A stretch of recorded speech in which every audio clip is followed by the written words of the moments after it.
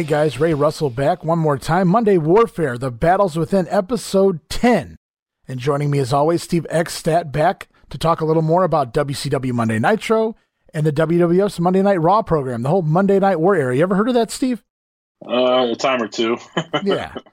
So that's what we're doing. We've already cleared out 1995. It's now 1996 in the world of professional wrestling, at least as far as this podcast is concerned. And we're already on episode 10, and not too long ago, we just completed episode 20 of our sister show, The Wrestling Memory Grenade. We're actually going to touch on that briefly later on in this show for very good reason. But for right now, I think it's time to kick off 2 more weeks of Nitro, 2 more weeks of Raw. Are you ready to talk more Monday Night War, Steve? Yeah, man, I'm ready to go. Let's get to it.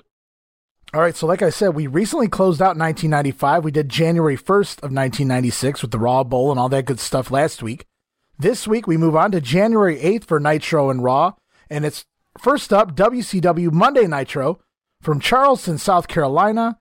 About 5,000 people in the building here for this show, 2,300 paid. So WCW still can't sell out an arena. I know that'll eventually change, but it's funny to see each and every week they're having a tough time even selling out these smaller buildings. Yeah, it is crazy to think about. You know, you get Hogan, Savage, and all these guys, and you can't even sell out a 5,000-seat arena. Right, and of course, I think it's already at this point, Eric Bischoff realizes this is a television product now and not necessarily a house show product or even a pay-per-view product necessarily in the long run, in the grand scheme of things. So obviously he's throwing everything on TV every week, as we've seen some of these matches repeatedly. And a little bit different this week, a few fun matches, I thought anyway. As the show gets going, it's Eric Bischoff, Bobby Heenan, Steve McMichael one more time. He's got Pepe with him once again, rocking a bomber jacket. And I had to ponder at this point, what the hell does Mongo spend on this shit for his fucking little dog? I mean, I know people dress up their dogs. Oh, isn't that cute? And they put coats on them and things of that. But every single week, Mongo's got like this nonsense on his dog. And I figure like whatever Pepe didn't take, you know, from Mongo in the money, Deborah probably took the rest when they got the divorce. So it's probably best Mongo spent what he did on Pepe when he did. Yeah, it's a good thing, like you mentioned. Yeah, at least he got some entertainment out of blowing his money on outfits for his dog. Makes you wonder, though, do you think Turner paid for it? If Turner paid for it, I'm sure Turner wasn't aware that he was paying for it, but I doubt it. I don't see Eric Bischoff going in for these things. This seems like something Mongo would have been proud of. Like, look what my dog looks like this week. Just right, very Mongo-esque. Yeah. Hey, guys, look how great this is, baby doll. So, show gets going, though, and we move away from the announcers and to the ring. It's Chris Benoit of the Horsemen, accompanied to the ring by Brian Pillman, taking on Alex Wright. Benoit attacks, and the match gets going right away. He attacks like a Wolverine. Imagine that. Benoit's offense actually gets cheers from the fans. I don't know if you noticed that or not. Yeah, they got a pop. And again, it's Horseman country, so I'm not surprised. It doesn't matter who's necessarily in that group. They're going to get a pop at some point in this area. Maybe, unless your name's Paul Roma. Well, we won't consider him a horseman. Okay, so we're just picking and choosing. I gotcha. That's all right. Yeah. Well, then maybe we shouldn't. Let's not count Mongo either. Then, if we can eliminate names, that works. Yeah, but the match gets going, and Benoit's all over Alex Wright for the first couple minutes. They go to the floor. Brian Pillman even attacks Alex Wright at this point, and Pillman just looks absolutely like an insane person. He's got sunglasses on. He's doing that face, that crazy face. He's choking at Alex Wright. He's like a complete nut on the outside is Brian Pillman here. Yeah. He's not. It's fresh and new, so you don't know if this is like the start of the gimmick. So you're not really sure what the hell's going on with him at this point. But yeah, he looks like a wild man, and it seems I'm like buying it. Seems like even the promoters and the other higher ups don't even necessarily know exactly what's going on with Brian, what's real and what's not real, so to speak. I'm not sure Brian Pillman knew at points what was real and what wasn't real. Once he welcomed this character, he changed instantaneously overnight when he joined the Horseman group, and this evolved very fast. And he's full-blown crazy by this point here in 1996.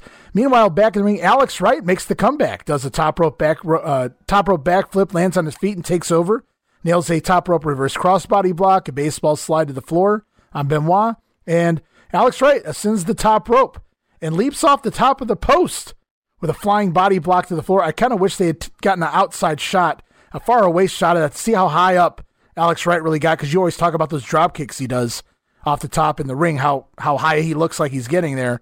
I can't imagine what that would have looked like from a further away shot than the camera was right up on him. But really nice stuff by Alex Wright. He actually dominates Benoit for the next several minutes until Brian Pillman winds up tripping Alex Wright up from the floor. And Wright puts a kibosh on that immediately. He lands a plancha out of the ring onto Brian Pillman. And then back inside, Benoit and Alex Wright exchange suplex attempts. That was really fun because it wasn't just a vertical suplex or a German suplex.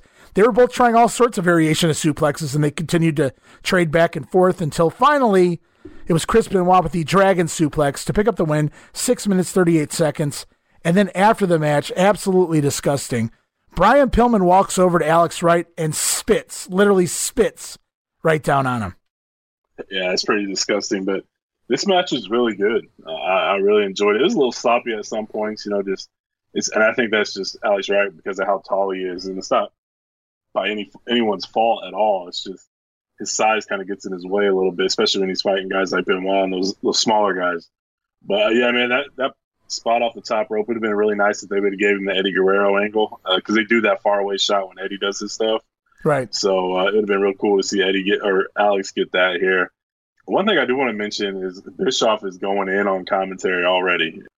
He made a comment of one thing you can't imitate is our success, and the Titanic organization is raising their prices of their pay-per-views. And the imitate your success is from a shot from the Billionaire Ted, because it was the commercial for the often imitated or things like that. So Bischoff's in overdrive, and it's all throughout the night how much trash he's talking on the WWF. So these vignettes are clearly getting to him a little bit.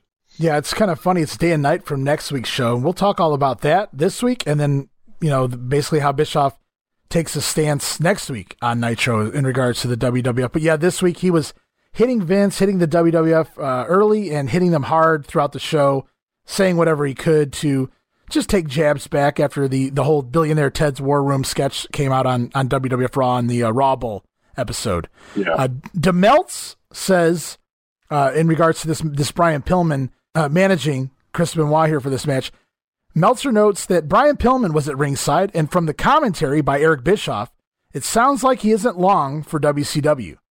They kept talking about problems with the Horsemen.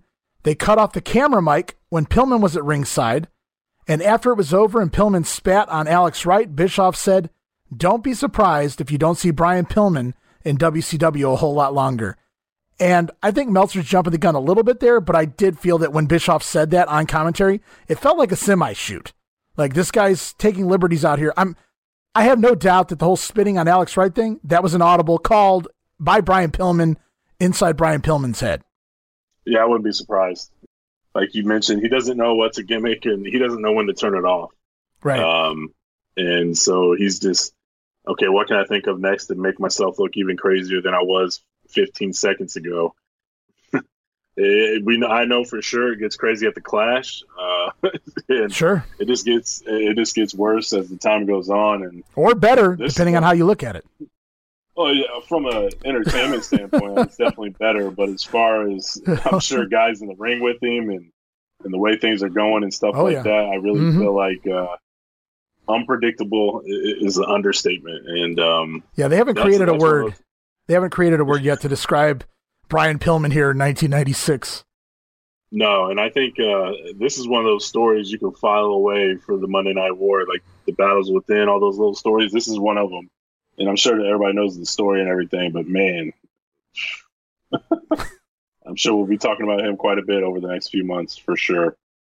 And the show goes on, and we get Eddie Guerrero out to the ring. So back-to-back, I don't want to call it cruiserweight-style matches, but we haven't found a real term for this yet. But the younger guys getting some rub here this week, early on in the show anyway, as Eddie Guerrero takes on Steven Regal with Jeeves. And Guerrero hangs in, but Regal dominates basically the entire match. Regal lands a nasty-looking inverted suplex at one point. Eddie does counter, finally, a European uppercut attempt by Regal and turns it into a backslide for what the announcer sold as a huge upset win. And they in fact, I believe it was Eric Bischoff that states that has to be Eddie Guerrero's biggest upset win to date, which I thought was a really weird dynamic, given that Eddie is was just holding his own with Ric Flair a couple weeks ago, and he pinned Brian Pillman a few weeks before that. So it was really weird that they used this match. It's almost like they're pushing Eddie out of order. Like, had this happened 2 months ago, this would have made more sense, at least by the way the announcers were selling it anyway. Regal did dominate the entire match until Eddie got that fluke win or whatever, a surprise win, upset win, whatever they were selling it as at the end. I thought it was kind of odd the way this was booked after watching Eddie hold his own with Ric Flair a couple weeks ago. Yeah, I don't know if it's just because maybe Regal, just with him being the TV champion quite a bit leading up to this, I don't know why they're using him as the platform when, like you said, he's beat Pillman, who's in the Horseman. He hung with Flair, so it doesn't. Maybe it's just those are okay. This is it's not a fluke type deal. Maybe they're just doing that. Like, okay, he hung with Flair, he beat Pillman, and now he just beat Lord Steven Regal. So now it's becoming a trend that he is good. But then if that's the case, then why did you have him in the World Cup tournament at Starrcade? But again, like you said, they're just booking out of order, so to speak. But man, this match is really fun too. It started off a little slow, but man, Regal was laying in some shots. Oh yeah, and some of them were nasty. He did some palm strikes. Just very unorthodox offense that Lord Steven Regal was known for. That was always fun watching Regal from the time he came into WCW. I think I told this story way back on the show, but I think by 1993, other than Sting, Regal became my favorite wrestler to watch in WCW because he was just so different. The style was different. It was unique and it was fun. And I'll never forget when it hit me out of nowhere. I didn't even realize how over Regal was with me. I remember swimming in my cousin's pool and we're kind of swimming around in circles talking about wrestling. And I go, man, you know who I like besides Sting? And he goes, Steve Regal? I go, how the hell did you think it? Like, I go, yeah. And he's like, yeah, man, he's pretty cool. And I was always a big fan from that point forward. So I've always been a fan of Regal ever since he came to the States. Yeah, I'm with you. He sticks out in a good way with all the wrestling on both shows, WCW and WWF at the time. Like, Regal had his own offense and everything, and he's definitely fun to watch. Yeah. But it seems like a weekly trend. We're giving Bobby Heenan credit for his commentary, but he made some great points again on Eddie Guerrero, talking about how he constantly studying tape of old timers and new timers and pretty much everything else just to pick up on little things that he can add to his own repertoire, and he's constantly studying to help himself get the upper hand in these matches. And I thought, again, it was just a great way to get Eddie Guerrero over. It's not just luck. He's putting in the time and effort to get better. And Heenan did an excellent job of pushing that and getting that over. So, again, good job by Bobby Heenan there. Yeah, and I'll agree with you. I think the match did start off a little slow, and I was waiting for it to pick up, and it finally did. Regal was just really, really stiff in there. Not dangerous stiff, just fun stiff. And Eddie's, Eddie. So, really good match. The only thing I can say bad about this match was the crowd. And that's not the match's fault. The crowd did this match no favors. They were absolutely dead from the opening bell all the way to the 3 count. The first time I noticed a pop in the match was when Eddie Guerrero got the 3. He hooked the backslide, 1, 2, 3, on 3. All of a sudden, the crowd all popped in unison for about 5 seconds and right back silent again. So this is not a very good crowd this week, this South Carolina crowd, which is kind of surprising. Makes you wonder if they're just waiting for the big names, because you start off with Benoit and Alex Wright. Now you got Eddie Guerrero and Lord Steven Regal. It's like, all right, where's Ric Flair, Sting and Hogan? I think a lot of the issues with the Nitro shows, look how many guys or how many fans are papered. These papered fans are coming to see Alex Wright. They probably don't know what a Chris Benoit is at this point. So, there's Hulk Hogan. I know him. And Ric Flair, I know him. And, and it's being South Carolina, I'm sure they know maybe Sting and Lex Luger and guys like that as well. Macho Man, of course. So, yeah, I agree with you. These are other names. You would think that, but then when we get to those matches, still not a very big, not a very good crowd this week. When you're in there for free or getting paper tickets, you may like wrestling, but you didn't really care to go. Like, if you cared, you would have paid for it. So when half your crowd's just there because you got free tickets, how interested are they really going to be? Right. So, no, you never know what you're going to get with WCW. So half the time, WCW doesn't know what you're going to get. Exactly. And it's promo time. Call the hotline. Mean Gene Okerlund with Sting and Lex Luger in the aisleway. Gene says Sting has a question for Lex Luger, which seems to catch Lex Luger off guard. He wants to answer questions in the back. He thought they were just out here to talk about upcoming matches. No. Sting says he has a question and he wants it answered live in front of the fans. Does Lex Luger have a problem with that? Lex wants to know what the question is, because if it's about the triangle match from Starrcade, they've already talked about that. And Steve, I got to go back to Starrcade really quick. The triangle match, we had Flair, we had Sting, we had Luger. Sting and Luger take a bump to the floor. And Luger grabs Sting by the arm to keep him outside during the 10 count, leaving Flair in the ring all alone. So essentially, whoever the legal man was, Sting or Luger, were counted out. Meanwhile, I'm not even sure who the legal guy was anymore. Somehow Flair gets the win, and it makes no sense because both guys on the floor couldn't have been counted out at the same time. And the whole story, the whole booked finish of that match just made no sense. And then they tried to play it up here as if, did Lex Luger try to purposely keep Sting from re-entering the ring and cost him the shot at Randy Savage's world title later on in the pay-per-view? And Luger here says, I was just reaching up for you're my friend. I was reaching up for help from my friend. And that's Luger's reasoning here. And Lex just says he wanted help from his friend. He wants to tag with Sting at the Clash. And Sting said he never thought of being a full-time tag team before. That never dawned on him. Let's do it. And the whole thing might have made sense. This promo might have made sense if the tag team match that they're setting up here on Nitro hadn't have been announced 2 days prior on Saturday night. But it's WCW. Yeah, this didn't make any sense. So Luger, like Sting's questioning the shit out of Luger, and Luger's not giving any sort of answers. And then so Luger just says, you know what, I wanted to be your partner. I just wanted to tag with you at the Clash, and Sting goes along with it like nothing happened. Like whatever happened at Starrcade's already gone, and forgotten. So it was just utterly ridiculous that he went from questioning him to, yeah, I'll be your partner, like with Luger giving him bullshit answers. It's like, is Sting really this stupid? I get it, he didn't want to get traded on by Flair. He didn't want to do that angle because he didn't want to look like an idiot. Well, he did it anyway. Now he's stuck with Luger, and he looks like a bigger idiot than he did when he signed up to join with Flair. It definitely did not make a lot of sense here at all. But you got to admit, though, your boy Lex Luger here is doing what you've been questioning. What you've been questioning the last couple of weeks is, why are you airing out your dirty laundry in front of everybody? Why can't you just ask these questions in the back and get an answer? Yeah, he wants to put Lex on the spot, man. Luger's with you. Why can't we talk about this in the back?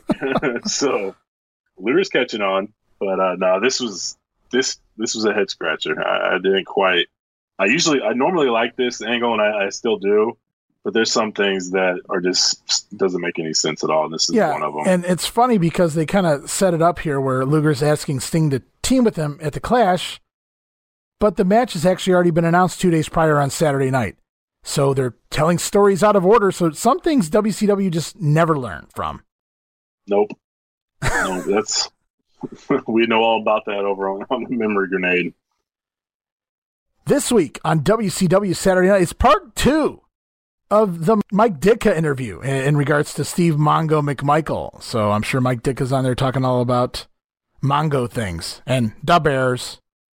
Also, and get this, Steve, on Saturday night, world champion Ric Flair defends against the Macho Man Randy Savage. On Saturday night, a world title match between Flair and Savage. Yeah, I don't get it, man. So if they're not already doing these guys to death on the Monday Nitro show, now they're even working the B show. And the pay-per-view, so why pay for anything?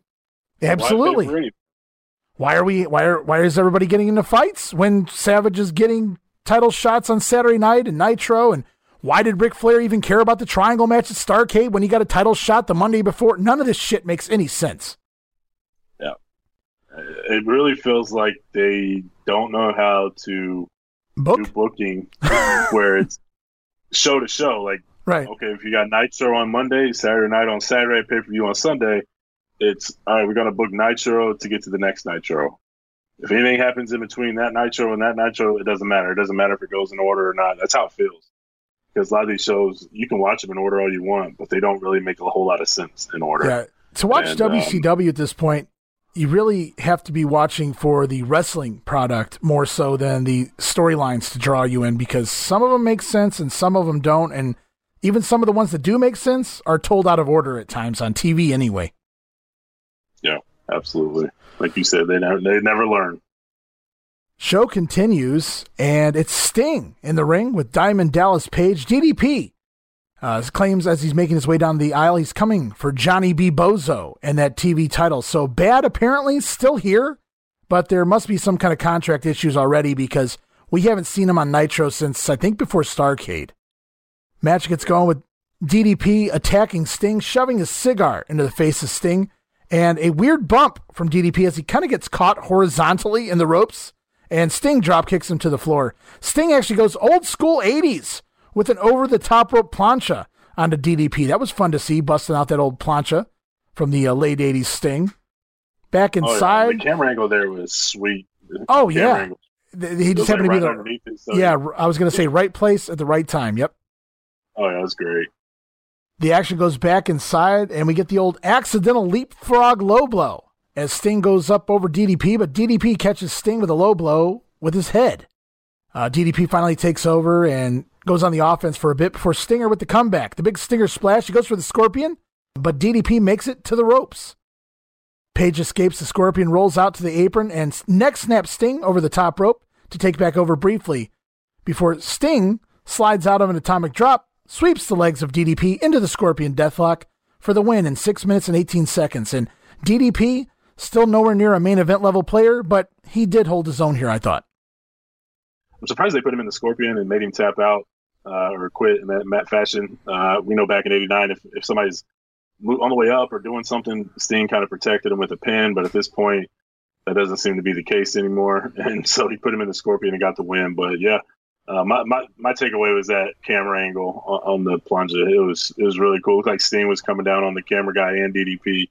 And it's not very often you give kudos to a WCW camera guy, because usually it's out of order or they miss a spot or something like that. Some bad things always happen with their production, but this production was pretty solid there. Great spot. Well, you know what they say, even a blind squirrel finds a nut every once in a while. Like I said, camera guy, right place, right time.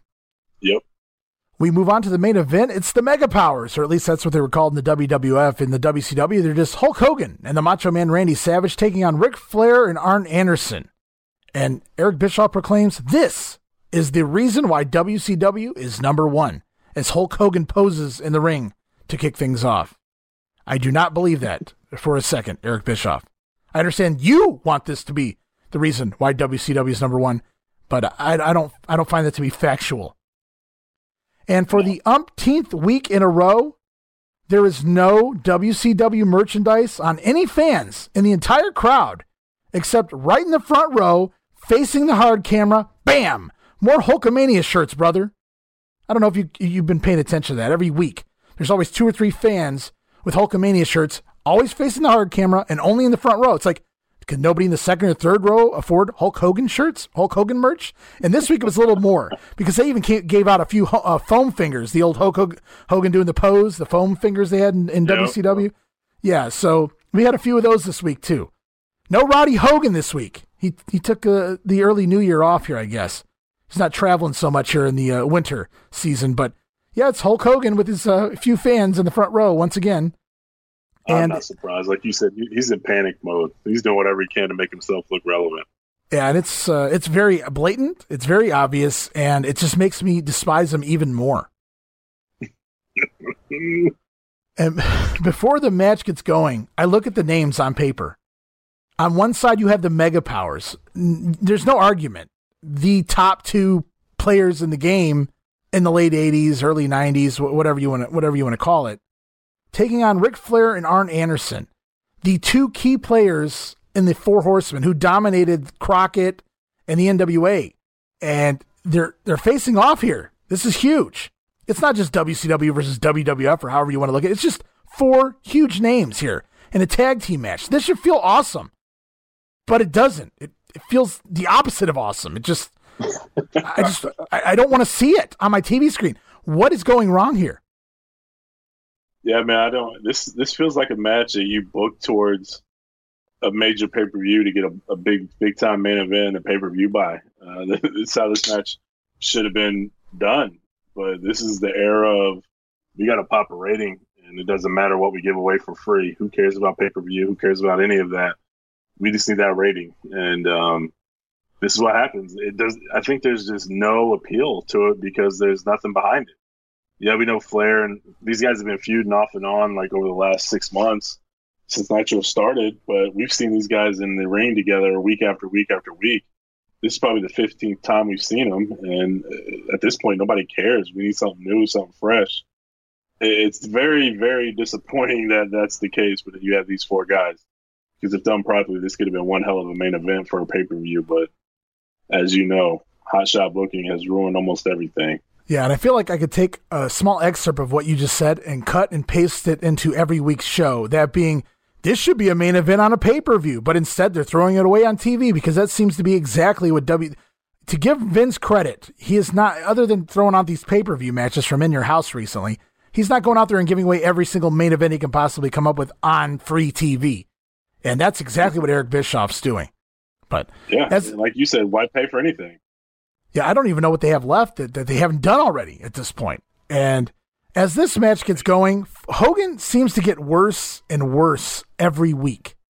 We've seen him take out 12 guys. We've seen him beat the living hell out of the Giant. He's already no-selling the Giant to a degree. We've seen him get all the horsemen down on their knees all at once and pray, please, Hulk Hogan, don't beat us up.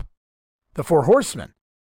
And this week, I didn't think he could take it any further than that, but he does. And I'll tell you what I mean by that is Flair wants Hogan in first, as Savage is trying to start the match off. So Hogan tags in, and Flair's going to wish he hadn't done that because Hogan no-sells every single thing that Ric Flair does, so Arn Anderson comes in to help Ric Flair. But that doesn't work either. Only thing that happens then is Hogan beats the shit out of both Ric Flair and Arn Anderson at the same time and clears the ring. And the match goes on. We see Hogan and Savage do stereo figure four leg locks to Ric Flair and Arn Anderson. Flair comes back. He winds up tossing Randy Savage over the top rope. Big bump as we go into a commercial break. Coming out, the Horsemen dominate Randy Savage. Arn tries a DDT, but the Macho Man holds onto the top rope and Arn takes the bump. And we get, what do we get? The hot tag to Hulk Hogan. And it's more no-selling, brother, as he beats up not just Ric Flair, but Ric Flair and Arn Anderson again at the same time.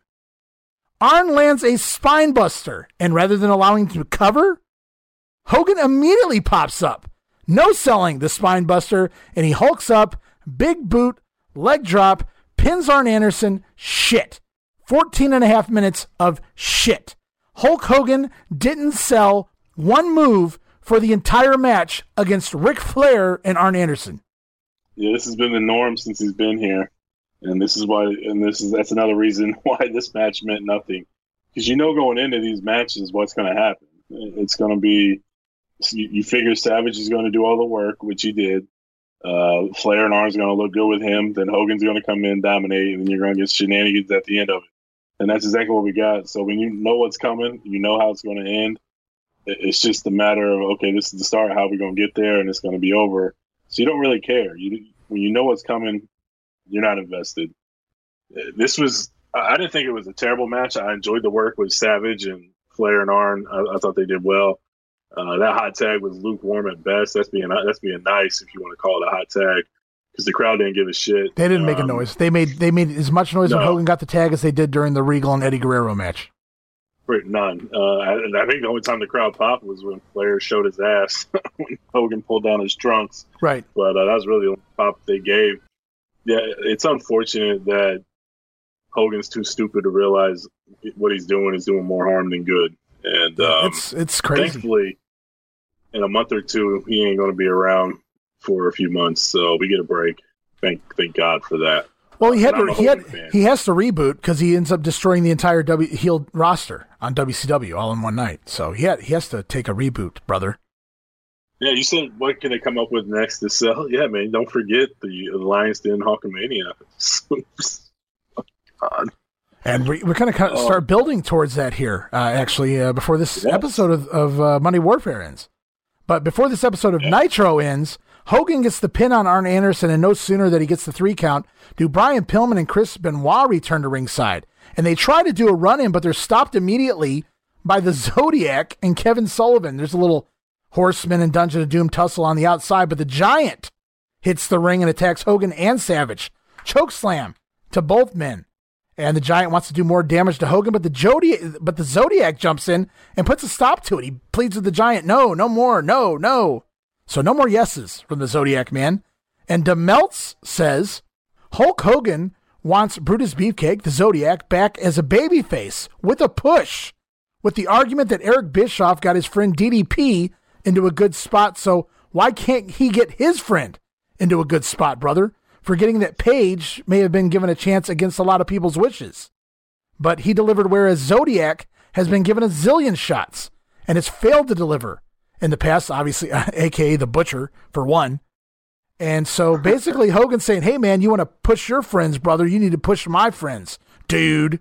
So let's come up with the Booty Man gimmick, I guess, is basically what Hogan said to Eric at this point. So we'll see who wins that war of words very soon, I'm sure. It is what it is. Like, you knew it was coming. They've been planting this seed for a few weeks now, where the Zodiac stopping the Giant from really killing Hogan. I mean, if that's the case, then whatever. I'm not surprised by anything that Hogan does at this point, and he's going to do what he wants to do just because he's been given that leeway. There's nobody in that company anywhere that's going to check him and say, you know what, you're not doing this anymore. And whereas Vince had the balls enough to say, look, you're not doing this here. You can take it somewhere else. That's kind of how it ended, in 93. So I think that's a big issue. You got to hold this guy in check or his ego is going to get way out of control. And we're well past that. And there's no coming back from it at this point. No, there's no coming back. Putting Hulk Hogan in check in WCW? Yeah, sure. That's not going to happen. Absolutely. That's the problem. Yeah. This was another Nitro with another 10-minute run over, so it just continues to be a weekly thing at this point. And as we close the show, I got to ask you, Steve, what's your segment of the night? Was it Benoit versus Alex Wright, Regal versus Eddie Guerrero, Sting versus DDP? Sting just now realizing that he's in the middle of a tag team with Lex Luger? Or was it the brother? So my notes here, main event, I didn't think it was a bad match. Like I said, the stuff with Savage, Arn, and Flair was pretty fun. Hogan even trying to bust out his, chain wrestling at the beginning where he does the around the world or whatever. You knew the finish was coming, but I didn't necessarily mind it.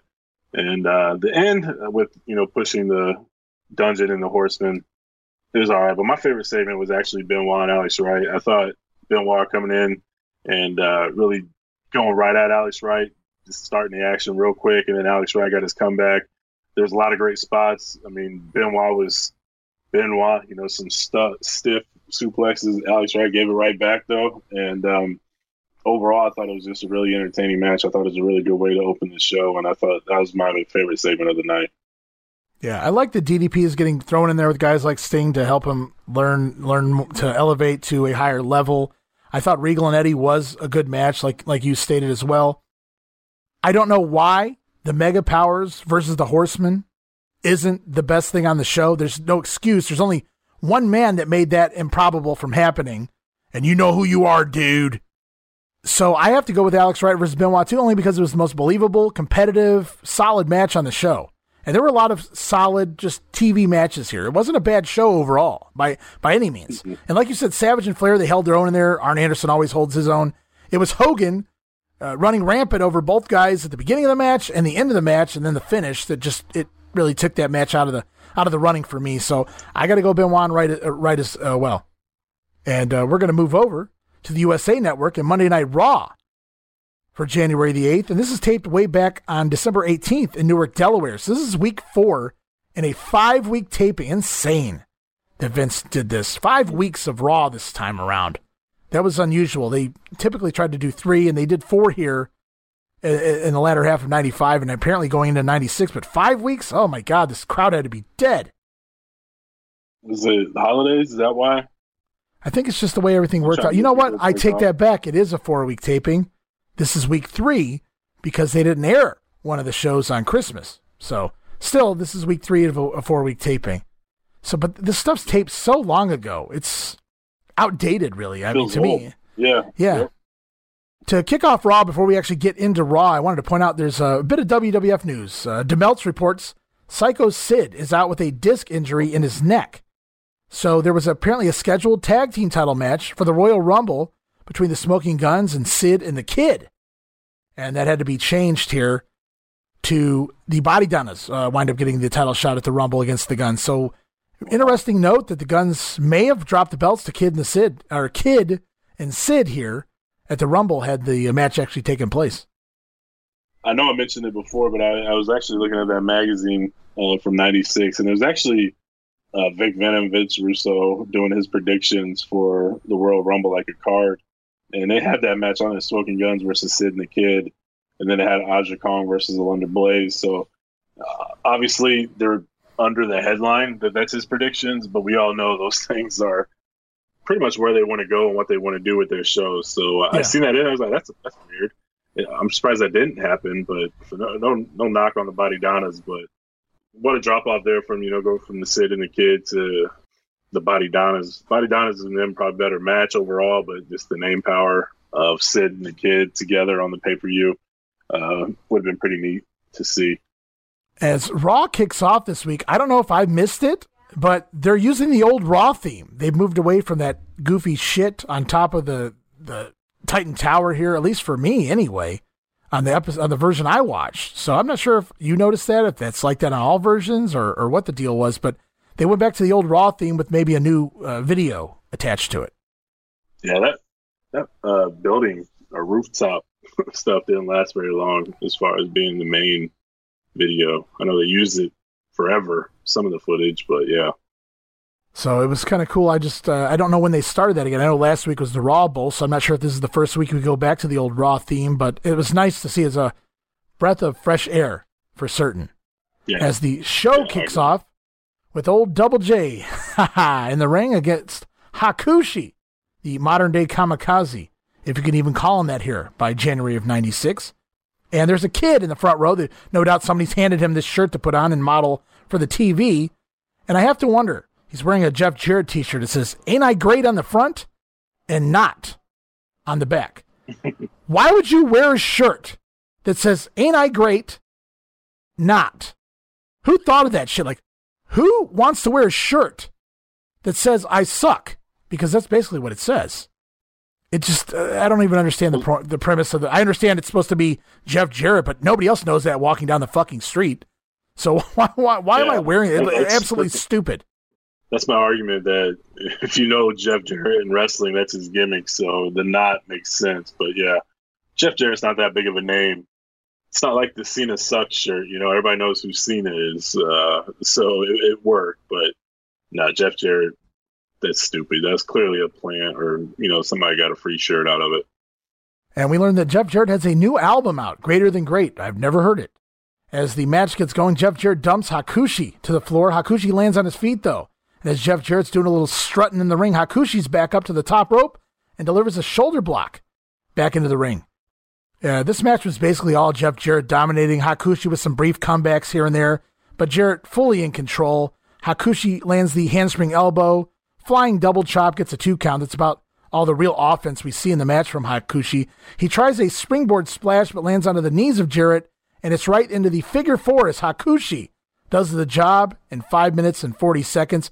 A glorified squash for Jeff Jarrett over Hakushi, and just, I feel so terrible. Hakushi needs to get out of this place, and soon. Yeah, I loved his offense, man. He's so damn entertaining, and it's just unfortunate. And you also, I don't know if you picked up on it, but Lawler and the stupid stereotype jokes in this one, he said Hakushi's going to go back to Tokyo and open up a big and tall shop. So that sounds like Lawler. Yeah.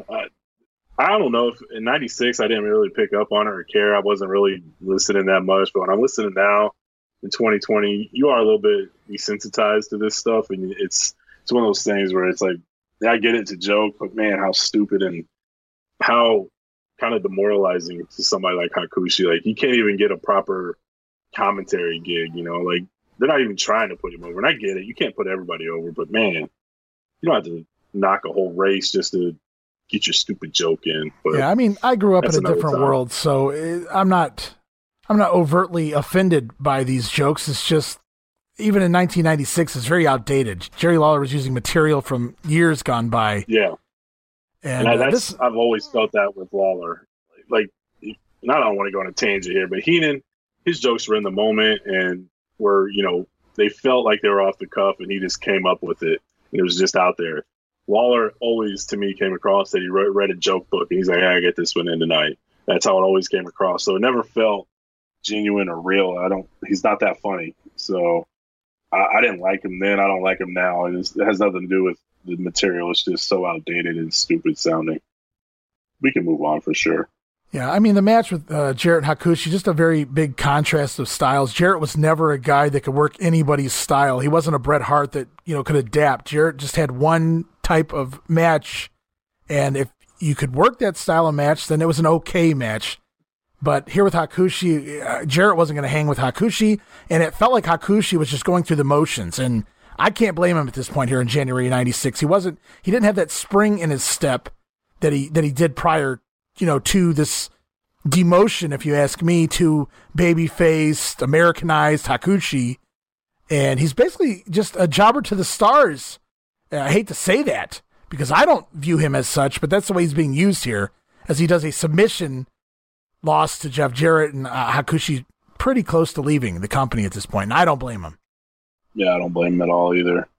He'll be better off elsewhere for sure. It just stinks like this is it. This is all you get of him in the United States outside of that match at ECW. He's definitely better than that. He deserves to be seen more. I'm surprised WCW never picked him up. Jim Ross in a Royal Rumble report coming from Doc Hendrix's Slam Jam apartment. He mentioned Scheme Gene. We get a little quick clip of Scheme Gene there as he can't tell us right now who's going to enter the Royal Rumble, but maybe he will later on in the show. As Jim Ross runs over some of the names for the Royal Rumble, one of them is actually Skip of the Body Donnas. So if you need a little more proof that the Body Donnas weren't initially scheduled to be part of the tag title match, there you have it right there. Skip announced for the Rumble match. Obviously, that doesn't happen. Back to ringside, it's Ahmed Johnson taking on Jeff Bretler. And I had to question here, what the hell is Bretler wearing? It looked like curtains wrapped around his waist, sewn into pants. He looked ridiculous. Yeah, I've never seen that as an in wrestling attire. I don't know who sewed that up for him, who made that for him. Maybe his mother, if it was another wrestling company or somebody who used to make wrestling trunks. I don't think they should ever take credit for this guy's attire here. Just absolutely ridiculous. Not just how bad the MC Hammer style pants that they were, but the fabric, the material. Yeah, the material looked like it was made out of curtain. I don't even know how to describe it. Just absolutely ridiculous. The design was brutal. Yeah, the design also reminded me of fucking curtains. So I don't know if this guy really did. Hey, I can't afford any tights, so I had my mom make these for me out of our living room curtains. Or maybe he stole them from the hotel and sewed them together real quick because he got called up. Well, Ahmed must not have liked these curtain pants either, because he absolutely murders poor Bretler here. Does a fucked up looking head and arm, I don't know what the hell it was, suplex. They even show it in instant replay, and I became even more confused as to what the hell it was. I just said it was a nasty toss move. I didn't even know what the hell it was either, but man, he killed the guy with it. Yeah, and he wasn't done killing the guy by that point. A spinning clothesline, an axe kick, an axe boot, if you want to call it that. Of course, that deadly spine buster that Ahmed loves to murder everyone with, and the Pearl River plunge, all in a matter of 1 minute and 25 seconds. Short match, but not short enough for Mr. Bretler. No, and he finally hit a decent spine buster. It looked good this week, so... well, yeah, he'd already killed the guy with the fucking suplex toss, so he went out easy on him on the spine buster this week. Thank God for that. Yeah, Jeff Jarrett had to have been watching this match, knowing he's wrestling Ahmed at the Rumble, going, oh, no, you ain't doing that to me. Speaking of Jarrett, he came out after the match, right? And tries to nail Ahmed, but he moves out of the way, and Ahmed destroys the guitar. So we're setting up that match for the Rumble. They did a decent build to that, I felt like. Yeah, it was fine. I mean, for it to be so abrupt and started all back at just the December in Your House. So they're doing what they can to get, some segments in to build up to everything at the Rumble anyway. Yeah. And every match means something a little bit. And the show goes on. It's the Brother Love show with guest, again, Ted DiBiase. Last time we saw DiBiase on Brother Love, he was talking all about Santa Claus. Well, Santa Claus from the South Pole, he's gone, Steve. You'll never see him again. Thank God for that. However, Ted DiBiase has yet another new wrestler in his stable. It's a man by the name of the Ringmaster. You guys might know him better as Steve Austin. And boy, we talked about this, I think, when we did the Royal Rumble watch-along, how great of a promo Austin was in WCW, how good of a promo he was in ECW. That doesn't reflect here on the Brother Love show, Steve, as Steve Austin climbs into the ring in these green trunks, and he puts his hand up to the screen, tells everybody to Touch the screen. Feel what it's like to be destined for success. Man. Austin is in the Rumble. Man. He will win. Man. And go on to Mania. Man. Him and the $1 Million Man. Man. And Austin, I swear at the end of every sentence, he ended with man. It just sounded like if Matt Riddle had said man instead of bro. I don't know what Austin was going for here. Definitely not Stone Cold-esque, not even on par with stunning Steve Austin. No, this was little did we know what this signing was going to turn out to be, but he's a little bit of ways away from that here. This was the whole idea of like stick your hand out and touch the screen. It probably sounded like a good idea in his head. Right. Yeah, I'm going to do it, or whatever the case may be. Then you deliver it, and it sounds so stupid and ridiculous, man. Man. And the man part, man.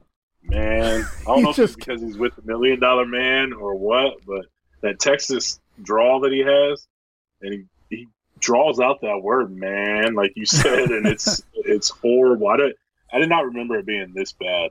I've seen it quite a few times, but it's been a long time since I've seen it, and I did not remember it being this bad. I remember the hand gimmick, but I did not remember him saying hand every other word, and this was terrible. Yeah, and I remember watching this when it aired live, the original airing, and I didn't pay attention to a damn thing he said because all I cared, holy shit, Steve Austin. I was a huge Steve Austin fan from WCW from the day he got there because I'd watched him feud with Chris Adams on ESPN and USWA.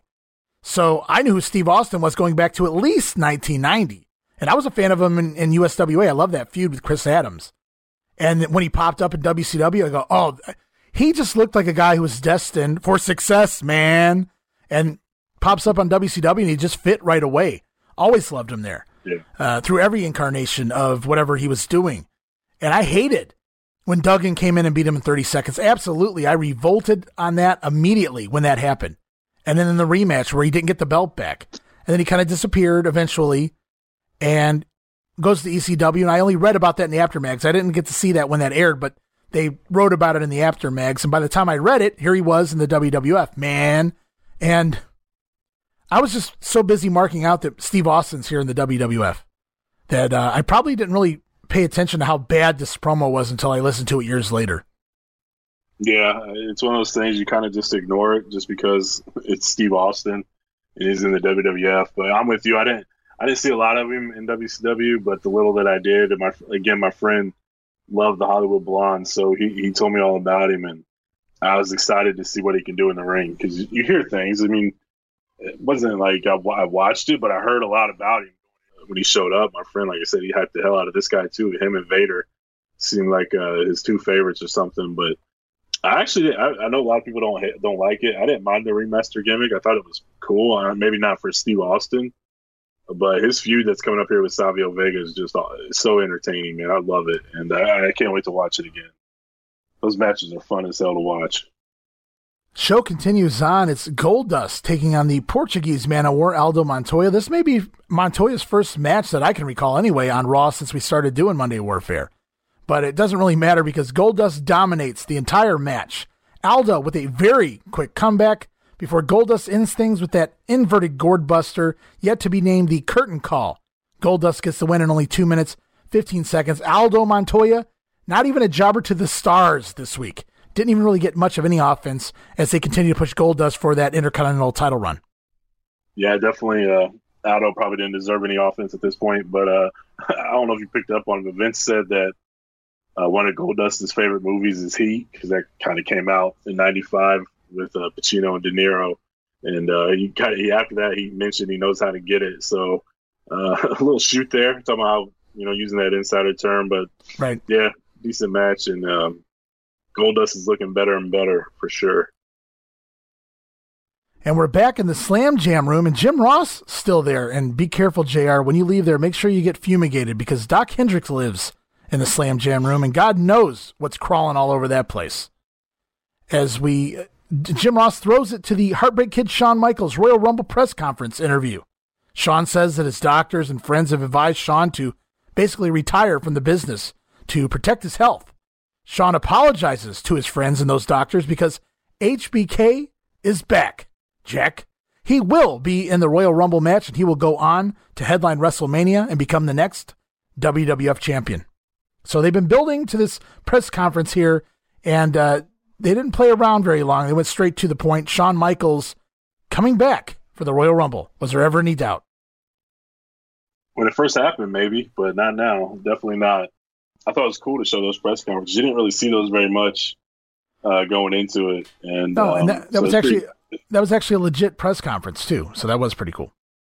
Yeah, and I'm surprised that's not up on the network. They released a lot of those press conferences for WrestleMania and stuff, so I'm surprised they didn't put that one up. But yeah, it was pretty cool. It's definitely unique and different. It was a good way to kind of announce that he's coming back, even in a legit setting there. So pretty cool. We throw back to Scheme Gene, as Gene keeps saying he has big news about a person who is signed with the WWF, and he will be part of the Royal Rumble, but you have to call the hotline because he can't say the name on TV. Jim Ross pleads with Scheme Gene to give the scoop away just once for us for free on TV. And by golly, Scheme Gene says, all right, it's Vader time. And of course, we've known about Vader for a few weeks now, so Vince McMahon in the background says, that's typical. Implying that Okerlund over on WCW teases breaking stories on his 900 line, and what he delivers is actually old news a lot of the time. So just another rib. So whoever's booking these early Billionaire Ted sketches and these Scheme Gene sketches early on, some really good creativity, good writing. I think even Meltzer says he finds them funny at this point. Yeah, this was funny. I laughed. It's always cool to get a laugh out of this stuff, and this definitely delivered. It was pretty funny.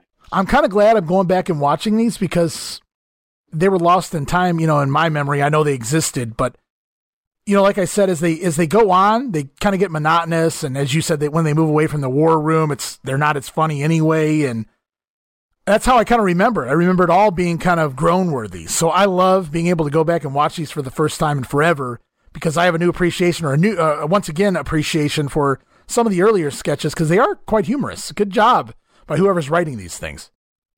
Absolutely. To sell the fact that Shawn Michaels is returning from this life-threatening injury, we even hear comments from a few of the wrestlers and their thoughts on Shawn returning in the Royal Rumble match. Big Daddy Cool Diesel says he wants to win the match himself, but Shawn is his friend and wishes Shawn good luck. Razor Ramon says he thinks it's not wise for Shawn Michaels to return, but if he is in the Rumble, then he will win the Royal Rumble. And of course, Owen Hart says he hurt Shawn bad, and Shawn's not ready to come back. Owen Hart refers to Shawn Michaels as a marked man in the Royal Rumble. And as we go back to the program, Vince McMahon throws it to the main event of the December 95 In Your House 5 pay-per-view. It's WWF champion Bret Hart taking on his brother-in-law, the British Bulldog, and we get the entire match, the match shown in its entirety, the main event, the world title match, where Bret bleeds buckets all over the ring. We get this right here on Raw this week. So they've given away at least 2, if not 3, of the key matches from that In Your House pay-per-view, and this is the final of those. And what a match for TV.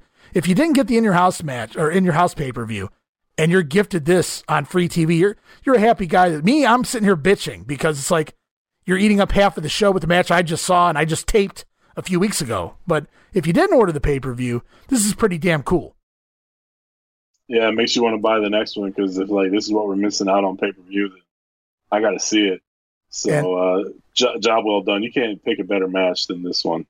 No, and Vince wisely, as they come to a conclusion from the match, of course, Bret Hart does get the win with the Le Magistral Cradle to retain the title, and Vince makes sure to mention that all Royal Rumble matches are exclusively only on pay-per-view. They will not be shown on regular TV. So make sure you order the Royal Rumble, which I believe actually went up $5. Went $24.99 to $29.99. So I hadn't realized they went up to $30 this early, but apparently they do. I didn't realize it either. I didn't pay for them, so my mom did. Thanks, Mom. Yeah, thanks, Mom and Dad. Appreciate you. Now, if you want to get our thoughts on the match, definitely go check out our Patreon. What is it? Patreon.com/. No, that was a fun show. I mean, 2 hours in and out. Absolutely. Over at Patreon.com/WrestleCopia. Subscribe for $5. We cover Starrcade. We cover In Your House. We Go all the way back, Halloween Havoc, Survivor Series, World War III. All of the watch-alongs are right there for only $5, and we'll continue to do so. And we're going to talk a little bit about that Royal Rumble before we finish this show. But yeah, Clash of the Champions even coming up for WCW, so a lot of good stuff going to be going up and already up over at patreon.com/WrestleCopia. But back to this show, and as we conclude the Hart and Bulldog match, it's promo time with Paul Bearer and The Undertaker, very quick and to the point, thank God, because they talk so damn slow. And Paul Bearer says, when will the creatures of the night have been asking, when will The Undertaker get a title shot? Well, it's finally time. And The Undertaker says Bret Hart's been a great champion, but the creatures of the night have spoken, and The Undertaker will deliver them the heavyweight title at the Royal Rumble. And we close the show with yet another Billionaire Ted Wrestling War Room. And they're sitting around the table, of course, the Huckster and Scheme Gene and Nacho Man and whoever the hell Vince Russo's pretending to be and all that good shit. And Ted says, Billionaire says, we need to come up with a new slogan and for Ted's Wrestling Show. Of course, because they won't say WCW by name. So it's just for Ted's Wrestling Show.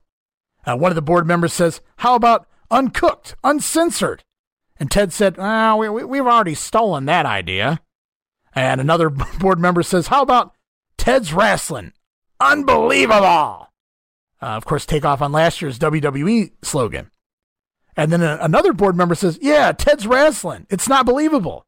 So another fun little comedy spot there wrote into the lines. And Ted responds, this was no time to start telling the truth. Of course, Ted's Wrestling, not believable. And then another board member says, how about this is where the good old boys play? And another one comes back with, this is where the old boys play. And of course, Ted once again says, this is no time to start telling the truth. Finally, leave it to the Nacho Man. The Nacho Man comes up with a great idea. How about this is where the big boys play? And everyone agrees. Ted's Wrestling Show. This is where the big boys play.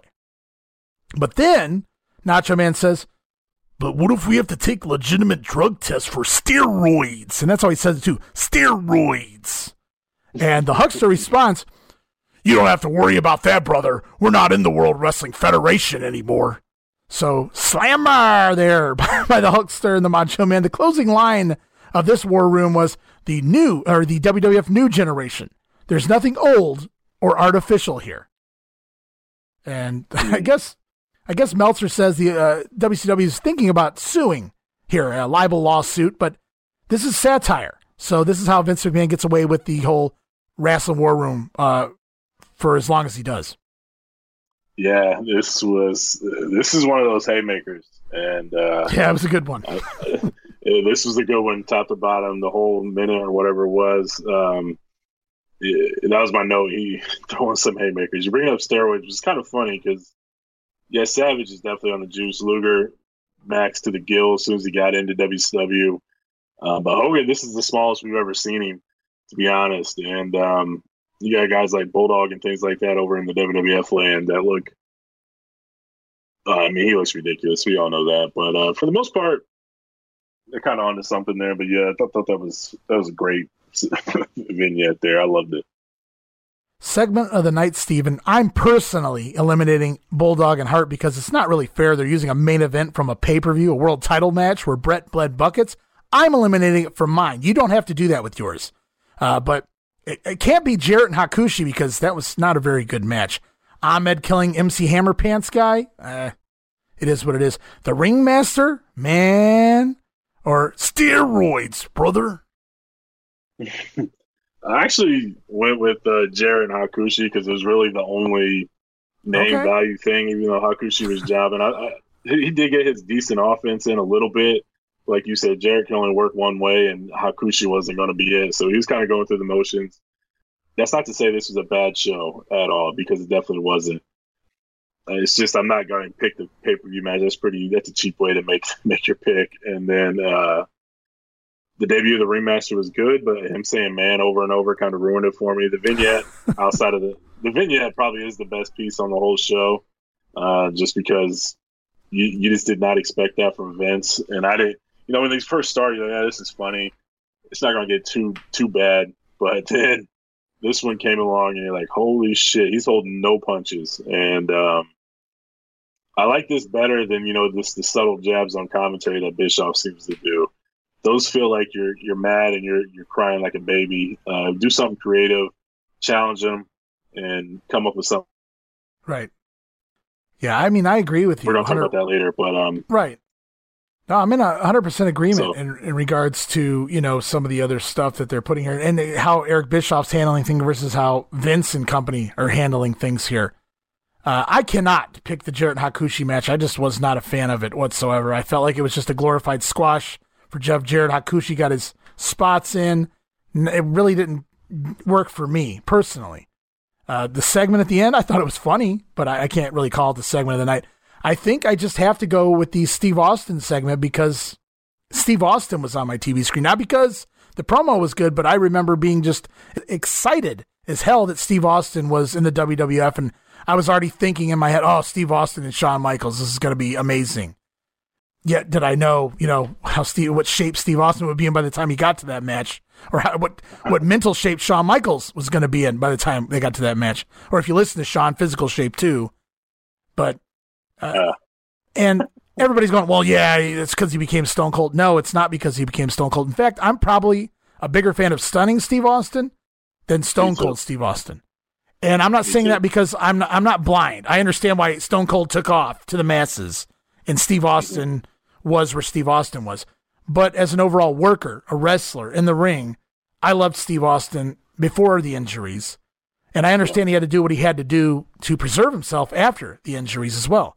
I'm not faulting him for any of that. But like I said, when I remember I can channel back to then, I wasn't paying attention to a damn thing Steve Austin was saying. I just go, that's not the ringmaster, that's Steve Austin, and this is pretty damn awesome that he's on my screen right now. So I just have to go. It's a big deal to me to see Steve Austin in the WWF. So I'm going to go with that. I mean, if I had to go with something that was actually quality, I guess I would go with Jarrett Hakushi over that because they at least have a wrestling match. Right. But it was just a big deal to me, and it was on the Brother Love show. It was like the best of both worlds because I think Brother Love's already done after this. But it's like, holy shit, Steve Austin and Brother Love in the same segment. You can't beat that. Whenever I talk about Stone Cold with my friends, it's always people forget how great of a worker he was before all the injuries and prior to his run in WWF. So I always go back to that as well. I always enjoyed the Stunning Steve work. His matches are just so damn good. And he's right there in the realm of the Mr. Perfects and the Bret Harts of the world for putting on a solid match because he could do it with anybody. And I guess it's fortunate in the way that he didn't necessarily have to work that hard to get over anymore because when you're that over, you go to the well that's paying you. So it makes sense, but it's just unfortunate that a lot of people don't even realize how great of a worker he is or was. Right. And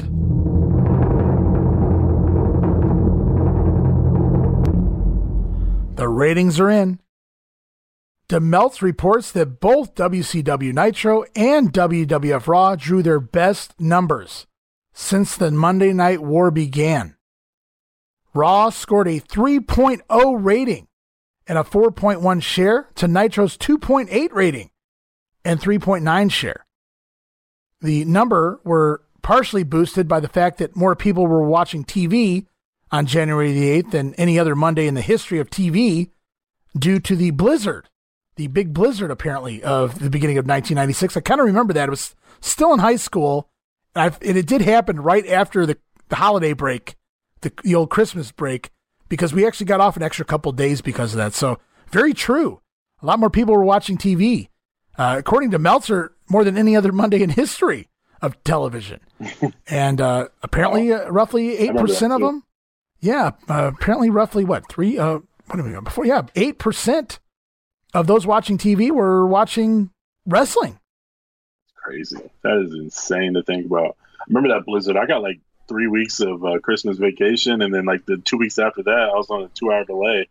So I had like 5 weeks of shortened school because of that damn blizzard in my area. So thank you, Mother Nature. And I'm sure WCW and WWF were saying the same thing at that point. So the real winner this week, Steve, is it Nitro with all the solid wrestling action, or is it Raw with a little bit of everything?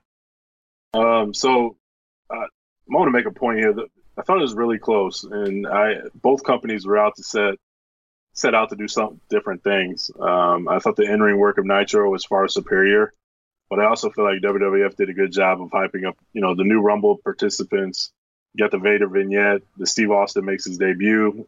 They gave away a pay-per-view main event from in your house to show you what to expect from a WWF pay-per-view to entice you to buy some more in the future. So I think both shows accomplished what they sought out to do. But I feel like Nitro was the better overall show just because of the live action in the matches. I mean, they had 3 really solid matches. And compared to that, a bunch of vignettes, really no action. But I don't want to discredit how good Raw was. And I feel like it's cheating if you give away a pay-per-view main event to caliber Brett and Bulldog. That's a little unfair to go up against that. But WCW did a good job, I felt like. Yeah, it definitely drew in the fans too. Not only were they just home because of the blizzard, but it certainly had to have generated more of the eyes on the sets this week, getting a world title match of that magnitude from a pay-per-view on free TV. And yeah, it did upset me whenever they did things like that because I paid for those things. So I'd already seen them. I wasn't necessarily upset that they were giving it away. I had to pay for it and other fans got to see it for free. I was just upset. I felt it was lazy. It's like, I already have this. I recorded this. Show me something new. And that was the way I took it when I was growing up there in the 90s. But they did what they did, and obviously if you're somebody who didn't order the pay-per-view, you probably loved the hell out of Raw over Nitro. You got that great match. But I'm going Nitro too, just overall product, wrestling in the in-ring product was a lot better, I thought, than Raw, who did offer some good things, but it was a little bit of everything. Storylines and vignettes and everything made for a good TV show. The debut of Steve Austin, all of this stuff worked together to make a solid episode. But it was Nitro individually had several solid matches. So I'm going Nitro also as we move on into the week of January 15th. WCW Monday Nitro from Miami and the Night Center. 4,200 fans there, 3,100 paid. And I have no idea what the hell Pepe is wearing this week. I don't even think they let Mongo tell us this week, but it looks like Pepe's rocking a little visor of some sort. And we're off to the ring. And we kick the show off with the Macho Man Randy Savage taking on Lex Luger.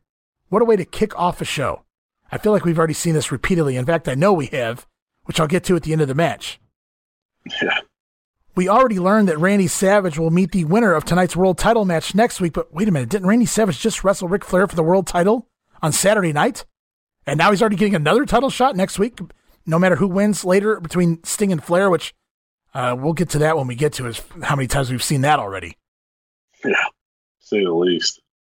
As the match gets going, Lex Luger throws a chair into the ring to distract the Macho Man. He jumps Randy Savage from behind, pitches him to the floor.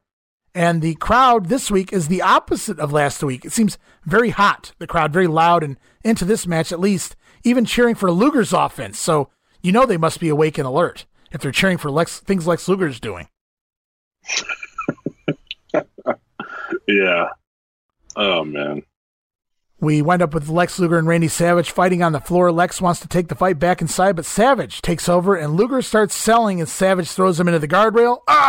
Into the steel steps. And all that good shit that Lex Luger's selling. He should teach classes on that. That's one thing he should still be able to do. The Lex Luger class, how to sell, as the action continues. Back inside, finally, Randy Savage with a flying double axe handle for a 2 count on Lex Luger, but Savage winds up missing the big diving elbow drop, and Luger picks him up and grabs him and hooks him in the torture rack, just like that, and it gets a giant pop. Lex Luger putting Randy Savage in the torture rack. I don't know if these people are just loving them some Lex Luger, or if they're just popping for the big finisher move being done here, but once again, we've seen it before. Randy Savage passes out from the pain. Lex Luger with a clean win over Randy Savage here in 5 minutes and 7 seconds. The announcers act as if they can't believe it, even though this now makes the 4th time Lex Luger has defeated Randy Savage. Well, isn't Luger from Miami, and they're in Miami, so he's the hometown guy. So that makes sense why they're popping for him, but this didn't make a lot of sense. Isn't the Macho Man from Florida too, brother? Steroids. Not Miami. Well, Luger play for Miami? I thought Luger played for Miami there for a year maybe. But anyway, this didn't make a lot of sense. So Savage has come down the ring, and they announced that he gets the winner of the main event. and so you job him out. Right. I didn't understand why he lost submission in the torture rack. It made no sense to me. This dude's supposed to be getting a title shot, so why is he getting a title shot and not Luger? Luger's beat him 4 times legit, and he's dominated Randy Savage, but he doesn't get any title shots. But now you sound like Hulk Hogan. Now you sound like Hulk Hogan. Well, it doesn't make any sense to me. I'm not saying it does. Although, to be fair, Randy Savage deserves his championship rematch, which he just got on Saturday night. So I have no... Exactly. So I don't know, like, this started the tailwind of what the hell are they doing? They have absolutely no idea what the hell's going on. And, this started it? I could go back to at least to 1989 and show you they have no idea what the fuck they're doing. Well, me too, but I'm talking about for this show. Yeah, I get you. I knew I was going to be in for it when the very first match they're messing up this bed. So I'm not trying to act like I'm smarter than everybody else in the building, which, to be honest with you, is not that hard for WCW to outsmart them. But I just don't. Why don't you want your number one contender to be put up strong? I don't. So he misses his elbow was nice. So I don't know. Like, they go crazy over how high he got on his elbow. And I think that's because they wanted to sell the fact that he's about to tap out real quick to the torture rack. Now, he didn't tap out. He passed out. Let's be fair to the Macho Man there. How many times are we going to do that spot? That's like the 3rd time out of the 4th. I feel like this is I feel like this is not WCW booking. I feel like this right here is Hulk Hogan booking, and we'll get to that at the end of the show. You think so? Okay. Well, I'm interested to hear why you have to say that. And we'll continue on, though, with the episode of Nitro. It was supposed to be Arn Anderson teaming with Brian Pillman of the Horsemen to take on Kevin Sullivan and Hugh Morris of the Dungeon of Doom. However, instead we see basically what's left of the Dungeon of Doom. It's the Giant and one-man gang, Jimmy Hart, Zodiac, of course, Kevin Sullivan, all out to ringside, as well as the 4 Horsemen.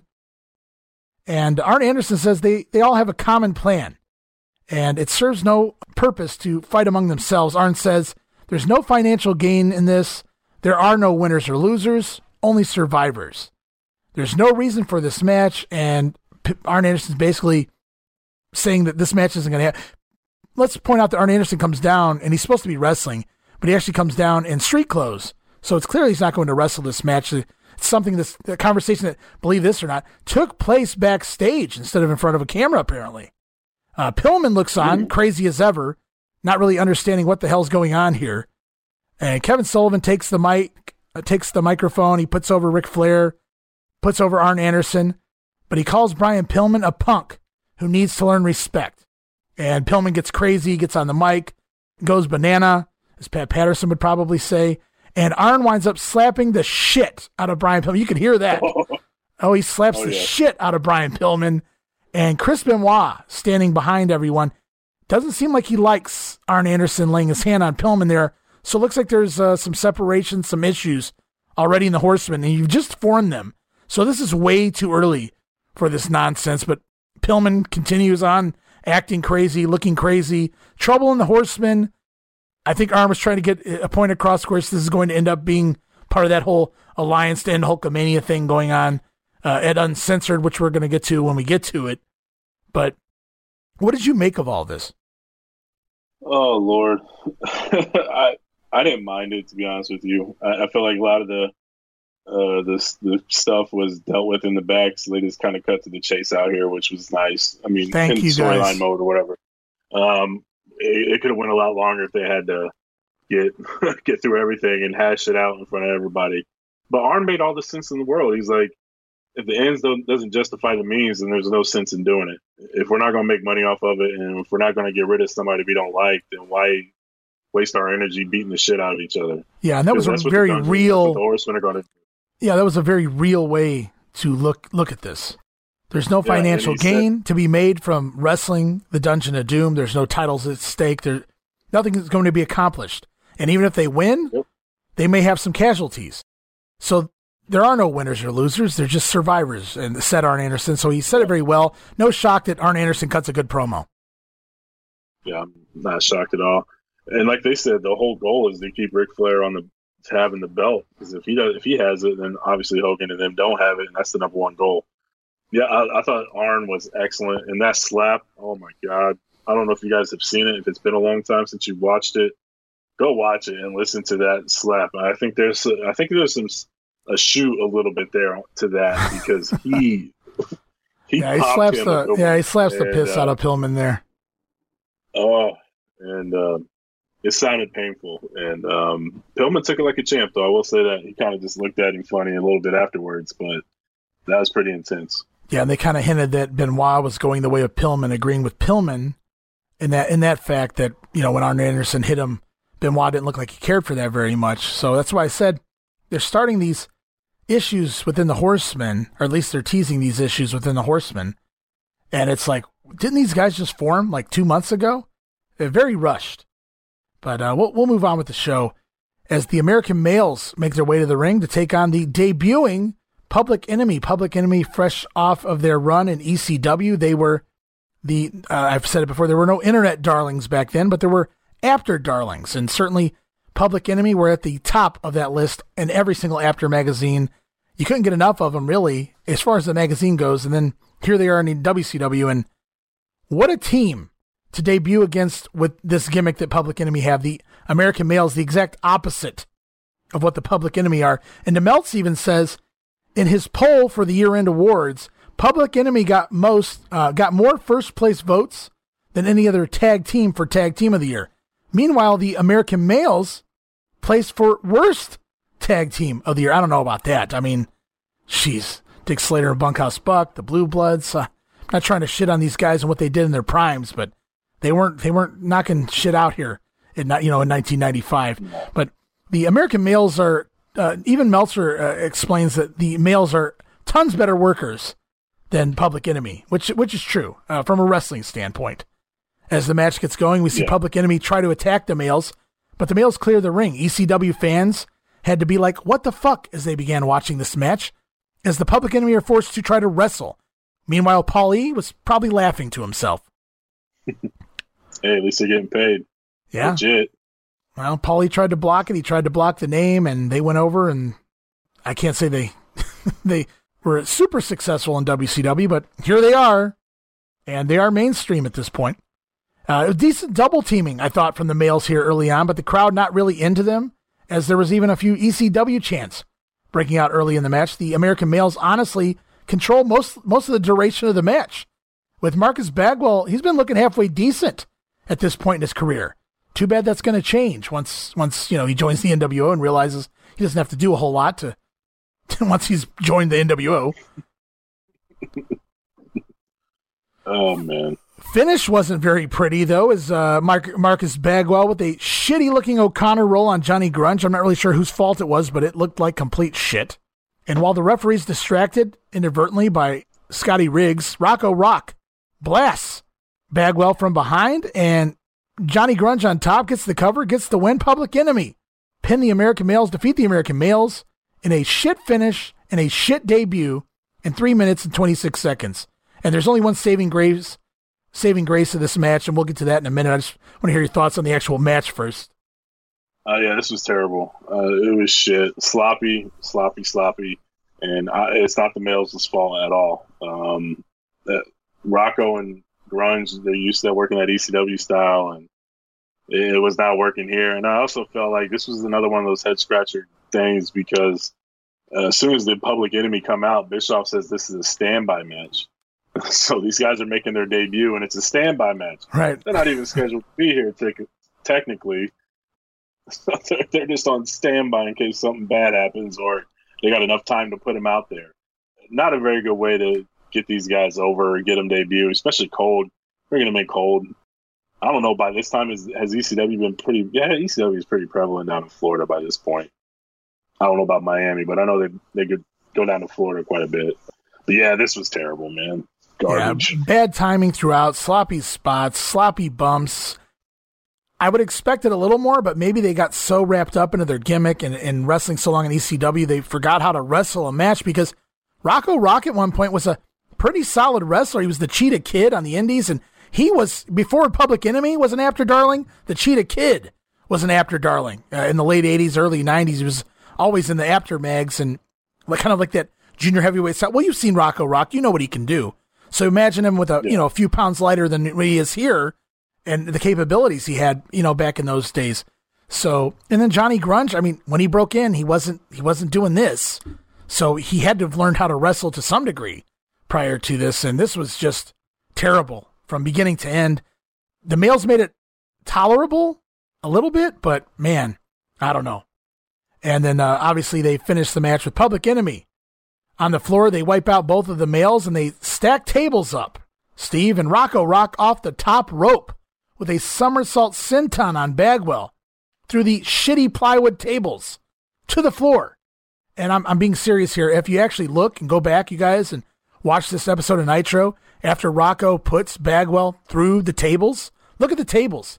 They've literally been assembled using nails and plywood. You can actually see the nails all around the outsides of the plywood as they use these as their breakaway tables for the Public Enemy here and their debut match in WCW. At least they learned from the Sabu fiasco. Not to get non-gimmick tables. And we move on. It's main event time. And where have we seen this one before? WCW champion Ric Flair taking on Sting.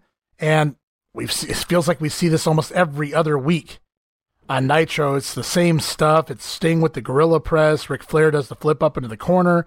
They're back and forth. Nothing bad about it, but like I said, they're doing this every other week. So it's lather, rinse, repeat. Ric Flair takes over. We go through a commercial break. We come back. Sting misses a drop kick. Ric Flair tries for the figure four, but Sting counters into a inside cradle for near fall. The crowd is hot for this, Steve, even if it's a repeat of all the other matches they've been having lately. This was a solid crowd tonight in Miami from beginning of the show to the end. Yeah, I think so too. The old adage back in the day, it may be old on TV, but it's the first time in your town, so even though you've been seeing it on TV, it's nothing like seeing it live. So it's definitely special when you do get that opportunity to see it. The match goes on. Sting with several near falls on Ric Flair, even pulls Ric Flair's trunks down. We saw that last week with Hogan, and now this week again with another cheap pop for Ric Flair, who always loved that spot. Sting with another gorilla press, and then a press off the top as he catches Ric Flair trying to come off the top rope, because it's Sting versus Flair, so you can never have enough press slams. Sting tells Flair to keep chopping him. As Ric Flair keeps chopping him, Sting continues to no-sell. And what do we get, Steve? A fourth press slam. It just felt like at that point, they just didn't know what to do, and they went into another press slam because it just seemed to come out of nowhere. And it's at that point that Jimmy Hart hops up onto the apron, and Lex Luger's out very quickly to confront Jimmy Hart and keep him from interfering in the match, or so it would seem anyway. Lex gets up on the apron. He tries to tug away the megaphone from Jimmy Hart, and he does so. But as he does so, he kind of leans into the corner where Ric Flair's standing, and Sting comes in for a Stinger Splash, but he accidentally Stinger splashes right into the megaphone, for lack of a better term, and Sting goes down. Ric Flair locks in the figure four, and somehow Sting catching the megaphone to the chest knocked him out, as Ric Flair gets a pinfall win over Sting with the figure four leg lock in 13 and a half minutes. A great crowd for this one. The finish was very different, and they're continuing to tell that storyline. Is Lex Luger purposely costing Sting these matches? Is it an accident again? And the only issue I had with the match was we had two matches now on the same show where heels get submission wins, but they're not really submission wins, by KO. So it felt like it was done twice on the same show. Obviously different finishes. This is twice. Luger has cost Sting the world title. Of course, it's Starrcade technically. And once again, right here. And the announcers even played up, is it really by accident? Yeah, I mean, the match was just like every other Sting and Flair match. We talked about it ad nauseum. I mean, World War III, Starrcade, every Nitro, it seems like. So there's really not much more you can say outside of the ending there. It was a little different. Luger actually hit his spot. He's supposed to be out there at a certain time, and he actually came out on time. So good job there, Luger. I thought the finish was unique and different, but like you said, this is the second time we've seen it on this show. And how many times is Sting going to be screwed over by Luger before he finally figures out that Luger is screwing him over? But we never really do find out. We never know because NWO happens. And it's crazy that this thing started Halloween Havoc before then a little bit, and they run it all the way to July and don't ever get a finish. I don't know how you do that, but here we are. It is what it is at this point. I'm kind of tired of seeing the match, to be honest with you. So we got Ric Flair in the ring taking advantage of the megaphone shot, the inadvertent supposedly megaphone shot to Sting. Flair picks up the win, and immediately following the match, it's Hulk Hogan out to run everyone off and check on Sting, brother. And there's Hulk merch all over that front row again this week, Steve, as Hogan out to make the save because he's got a match coming up. Randy Savage out as well. And call the hotline. Mean Gene Okerlund with Hulk Hogan, Randy Savage, and a groggy Sting. Hogan once again tries to convince Sting that Lex Luger's bad, brother. Stop hanging out with him, dude. Hulk Hogan also, as Sting walks off and goes and heals or whatever the hell it is Sting goes and does here, Hulk Hogan's left in the ring with the Macho Man. And Hulk exclaims to Savage that he has a problem with the Macho Man now. Oh, is that right? Hulk says he's been on a roll, Steve. Meanwhile, Macho Man has lost to Luger 4 times in a row. Hogan again points out the belt still has the name Hulk Hogan on it. Because of course he does. And of course it does. It's Hulk Hogan. Hulk tries to make Savage out as the bad guy for signing a fucking title rematch. Get over yourself, egomania, brother. Savage says he's had enough of this shit. He'll see Hulk at the Clash. Later, brother. So, pretty much. A few issues I had with this here. It's all Hogan, obviously. He's given Savage shit for being offered a world title rematch and accepting a world title rematch. You shouldn't do that, dude. I can only do that, brother. So, Hogan's pissed off at Savage for that. That doesn't even make any sense. And this is where I go back to the first match where I said I think Hogan had a hand in this booking with Savage doing the job, just so Hogan could come out here right now and say exactly what you said in the first segment of the show. You've lost to Luger 4 times. You're not as good as me. It just felt like Hogan did that on purpose. Like, I know you don't want a job to me, brother, but I'll have you job to Luger 4 times, and I can talk about being on a roll, dude. And that's basically what he comes out here and says, and he loves to continue pointing out that his nameplate is still on the WCW World Title. And why is it still on the WCW World Title? I have no idea. I don't even know if they ever change it. It's like, well, why bother changing it, brother? You know I'm just going to get it back eventually, dude. Pretty much, yeah. That'd be pretty shitty if Hogan really booked that match just so he can come out and say that. I wouldn't be shocked. I wouldn't put anything past him at this point. Well, you see the way he's booking himself every week. Yeah, I wouldn't either. And that's the sad part. I mean, this is supposed to be your best friend, really. I mean, that's how he likes to portray it now, is that Savage was his boy and everything. But you're going to treat these people like shit. Well, they've had your back this whole time, it seems like. And that's not even storyline-wise. This is real life. And Hogan is so far gone and out of whack, and he's paranoid. And you can tell, like you said, he's scared shitless because he doesn't know what to do to get himself back over. So it's kill or be killed, and he's killing everybody on his way to the top to try to get himself over again. And this was horrible. This is the most blatant over pushing of somebody that I've seen on any of these shows. I mean, it's been pretty bad, but for him to just come out and just flat out, you've lost to Luger 4 times, dude. You suck. Pretty much is what he said. Yeah. You have no business even in the ring with the champion. You need to give it to me. Like, hand him the title shot. And I love Savage's response. He said, my name's not Nick Bockwinkel. They just gave me the shot. I can't help that. Right. And I don't know how Savage put up with it for as long as he did. I would have smoked his ass in the back, just nail him. At some point, you got to get tired of it. I kind of wish that incident at WrestleMania 9 was legit. And sure, Savage really did pop him one because he deserves it. Savage is a better man than I am, I guess.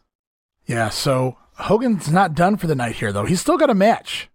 And that's up next. He's taking on Ming, accompanied to the ring by Kevin Sullivan. And this match is all Haku on the offense. Kevin Sullivan even gets in a few shots. I think Hulk Hogan respects Ming. He knows what he can do to him in real life, so he sells for him all match. Hogan even bumps for Haku here. And pretty much everything he hasn't been doing for anyone else, except for maybe the Giant. Ming misses a top rope headbutt. Hogan makes his big comeback. Ming with the golden spike to the throat of the Hulkster, but it's an immediate Hulk up on a 2 count. Kevin Sullivan tries to interfere, but Randy Savage shows back up. We thought he was leaving. See you at the Clash, brother. No, he's still stuck around. He's out here for Hulk Hogan's aid, and that distracts the referee Randy Anderson long enough for Hogan to take the spike away from Ming, and he nails Kevin Sullivan with the spike. He nails Ming with the spike, And Hulk Hogan cheats to get the win in 4.5 minutes over Haku. And how's that for respect or fear, brother? He didn't even use the leg drop to beat Haku. Too bad not everybody's Haku. That's all I gotta say.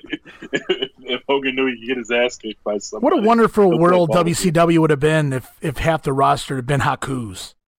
Right? I mean, goodness. And we totally forgot to mention this in that interview segment. Mm-hmm.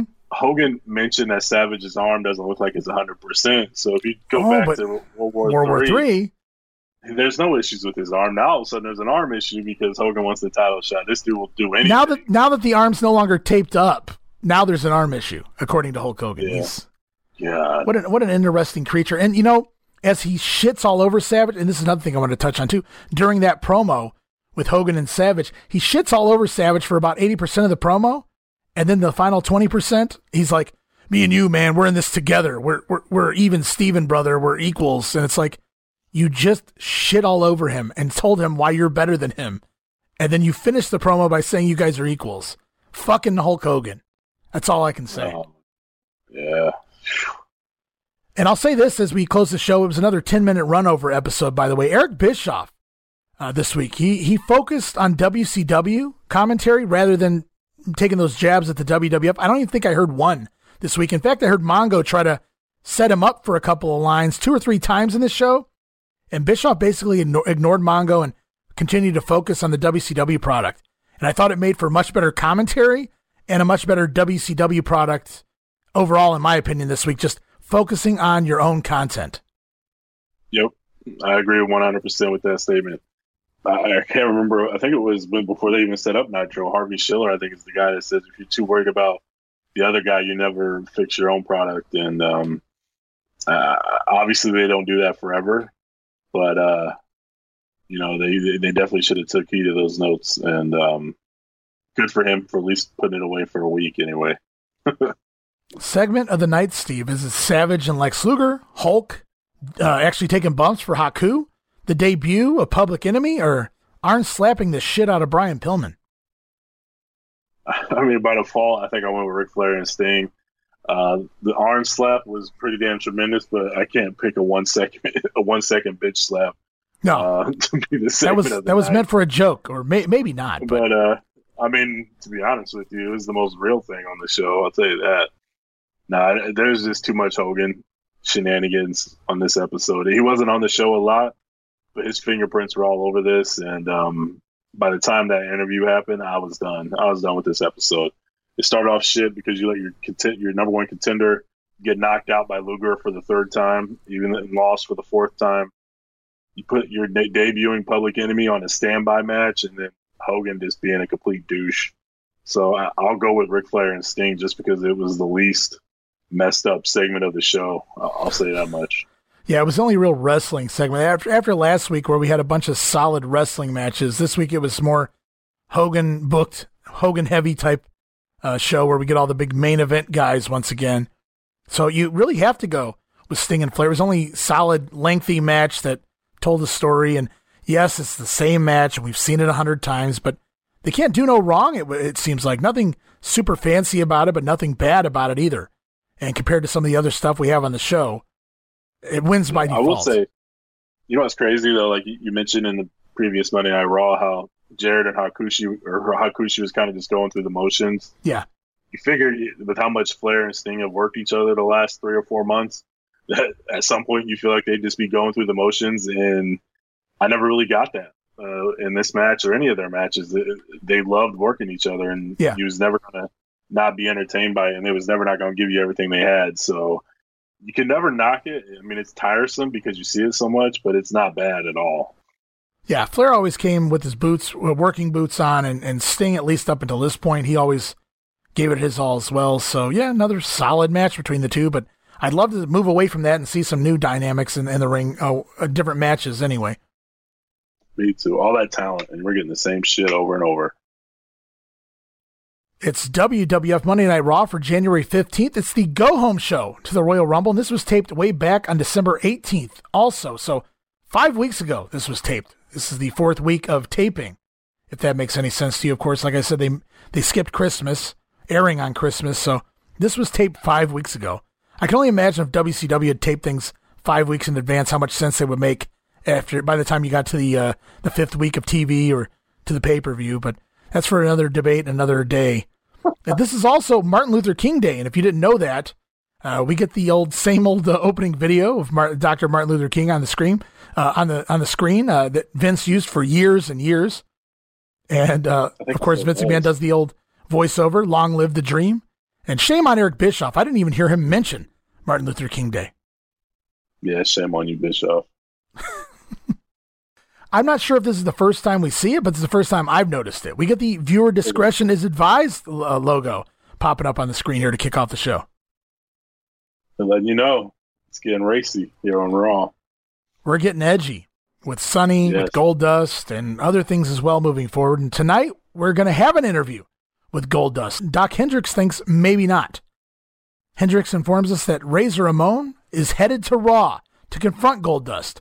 Why is he not already there? Pretty sure he was on this taping, Doc. Got stuck in the snow, man. Yeah, for sure, Chico. Marty Jannetty kicks the show off, taking on Owen Hart, accompanied to the ring by Jim Cornette. It's a back-and-forth match to start off. Good stuff, as you'd expect from the two. Owen, though, lands the Enziguri for a 2 count. Owen controls the match through a commercial break and back, and Owen Hart runs to a boot in the corner. Marty comes out with a rolling diamond cutter, the old diamond dust type move from Masato Tanaka. And Marty Jannetty gets a near fall on that. Marty Jannetty makes the big comeback, clotheslines Owen to the floor.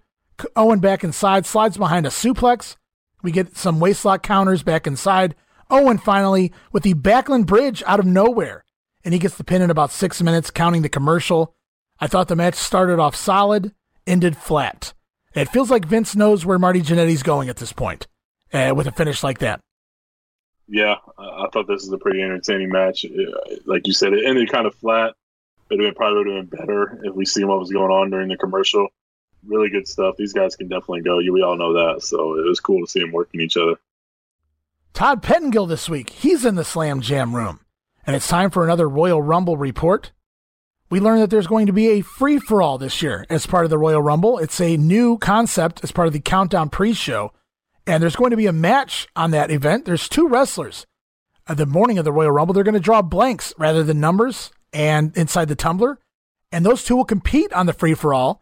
The winner will be number 30 in the match. The loser will be number 1. So an interesting new concept. Of course, we did that watch along, and it was. I thought it was a nice trend. I'm surprised they did it one and done. They never tried this again. Yeah, I know they put up. I think they've had to have put up spots on Raw some other times, but yeah, this match, an actual match where 30-1 was on the line. Was definitely a first and only time they did it. And this is a great idea. I liked it, and I was pretty excited to see it on the pay-per-view for sure. Also, as part of this Rumble report, we see the Vader vignette one more time and a Diesel promo. Quick in and out there. Big Daddy Cool thinks he's going to win the Royal Rumble. We'll see about that. It's our first viewer discretion Sunny vignette, and she apparently likes to play pool. She likes to play with balls, Steve. And she says she likes it raw. And so it begins. The Sunny being used as a sex symbol more so than a manager of the Body Donnas. We're off to the races. And back to the ring. It's the in-ring debut, at least on Raw, of the Ringmaster. Steve Austin, accompanied the ring by the $1 Million Man, Ted DiBiase. Ringmaster, in his debut match, takes on Matt Hardy. Yes, that Matt Hardy, who is simply a young job guy here. And what's going on here, Steve? The Ringmaster has a little bit of hair, green trunks, no goatee. This is not the Steve Austin everybody else would come to know in the WWF. Different look here as Steve Austin makes his WWF debut. Just a little bit. Definitely different. Even the short hair was definitely different from what people were remembering from WCW, because he had that longer hair and things like that. So definitely a new look here for Steve Austin. Not the best either, I'll tell you that, but it is what it is. He'll definitely evolve by the time we get to June. Absolutely. And Austin actually gives Matt Hardy a few hope spots here, but he dominates throughout the match. He even busts out the old Thez press early on in his WWF run here, and I loved it. I had to mark out, landed the stun gun, and it even got a few pops from the crowd, fans who remembered him from the WCW days. And the $1 Million Dream ends it. Steve Austin picks up the Ringmaster the $1 Million champion, the Ringmaster, picks up the win here in 4 minutes and 35 seconds. And we learn that the Ringmaster will be on America Online to chat with fans. I can't imagine how that went. I said probably excellent. That's all I said. well, if he was the one giving the actual responses, it may have been pretty damn entertaining, to be honest with you. But we can't really prove that he was sitting there typing or telling someone else what to type. We go to a Shawn Michaels video. Shawn says, what can he do next to show the fans what they haven't already seen? How to keep his name stuck in the fans' mind when they leave the arenas every night. Shawn says he was riding high, but got a reality check by those 9 thugs in Syracuse. So we're back up to 9 now. And we kind of get a rundown of the entire Shawn Michaels saga from that Syracuse incident throughout the Survivor Series and the Enziguri kick. And will Shawn Michaels come back? And now we know he will be back.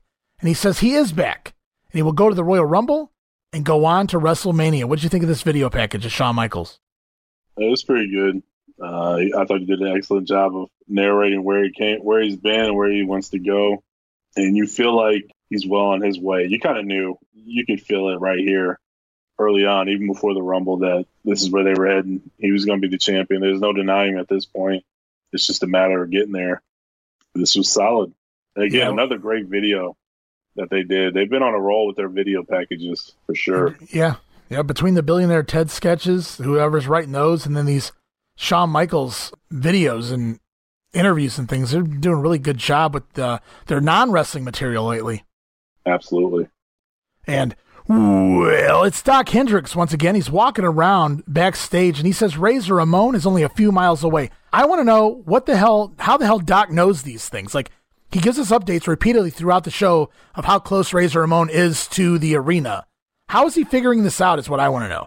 This is long before today's, technology. Doc Hendrix, I don't know.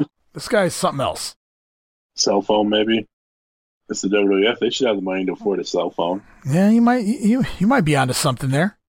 We go back to the ring. It's the tag team champion Smoking Guns taking on the Spiders. Any idea who the Spiders are, Steve? They're a real tag team. I have no clue. Thrasher and Mosh, the Headbangers, are these Spiders here. And for some odd reason, we're joined in progress. And this is a taped show, so woof. I don't think it was because there were issues and flaws in the match. The Headbangers have been teaming enough at this point. They'd even worked Smoky Mountain Wrestling. So I'm not seeing issues with the match here. I just feel like they didn't have time to fit it in. And so we get exactly 1 minute of action as the Guns dominate and the Sidewinder. Billy Gunn gets the win in 1 minute. At least that's how much of the match we got to see. And we learned that Sunny has secured the Donnas, the Body Donnas, a title shot against the Guns at the Royal Rumble. I want to know, how did she secure that spot exactly, Steve? She used her assets, whatever the case may be. You can use your imagination. Yeah, and other sets too. Yeah. My biggest takeaway from that match, I know it was only a minute long, it just shows they really care about their tag champs and their tag division if they're going to join their match in progress. I know it's just a squash, but, man, I guess you couldn't do it anywhere else, but why even put it on the show? And we've been closing Raw with those Billionaire Ted sketches, but this week it's smack dab in the middle of the show, and for obvious reasons when we see what closes the show later on. But Billionaire Ted, he's bought a network. He's bought a World Series. I like that line. He's even bought a library of classic movies, even colorized them, Steve. Why can't he buy the WWF? And it's because the WWF is not filled with greedy people like Scheme Gene, disloyal people like the Nacho Man, wrestlers from the 80s like the Huckster. And I love there where Nacho Man says, I started in the 70s, brother. And that's basically all we get out of this Billionaire Ted sketch, though. But it was another jab, obviously, at the actual talent. Hogan, Savage, Mean Gene Okerlund, not just WCW as a company, but it really jabbed those three guys this week. Yeah, they're really laying it in pretty thick. And I know this makes you wonder. I'm sure Gene's on the record how he felt about this. I don't think he was too happy. Obviously, I'm sure Hogan didn't like it. I don't know about Savage, but he probably didn't really care. Business is business to him, it seems like. But I'm sure they weren't too happy at all with this. And this one hit home for them guys. Yeah, this one was a good one, too. And then, of course, they close out the segment with billionaire Ted pondering, what if they called the huckster the boy toy? That would have been really interesting. Something.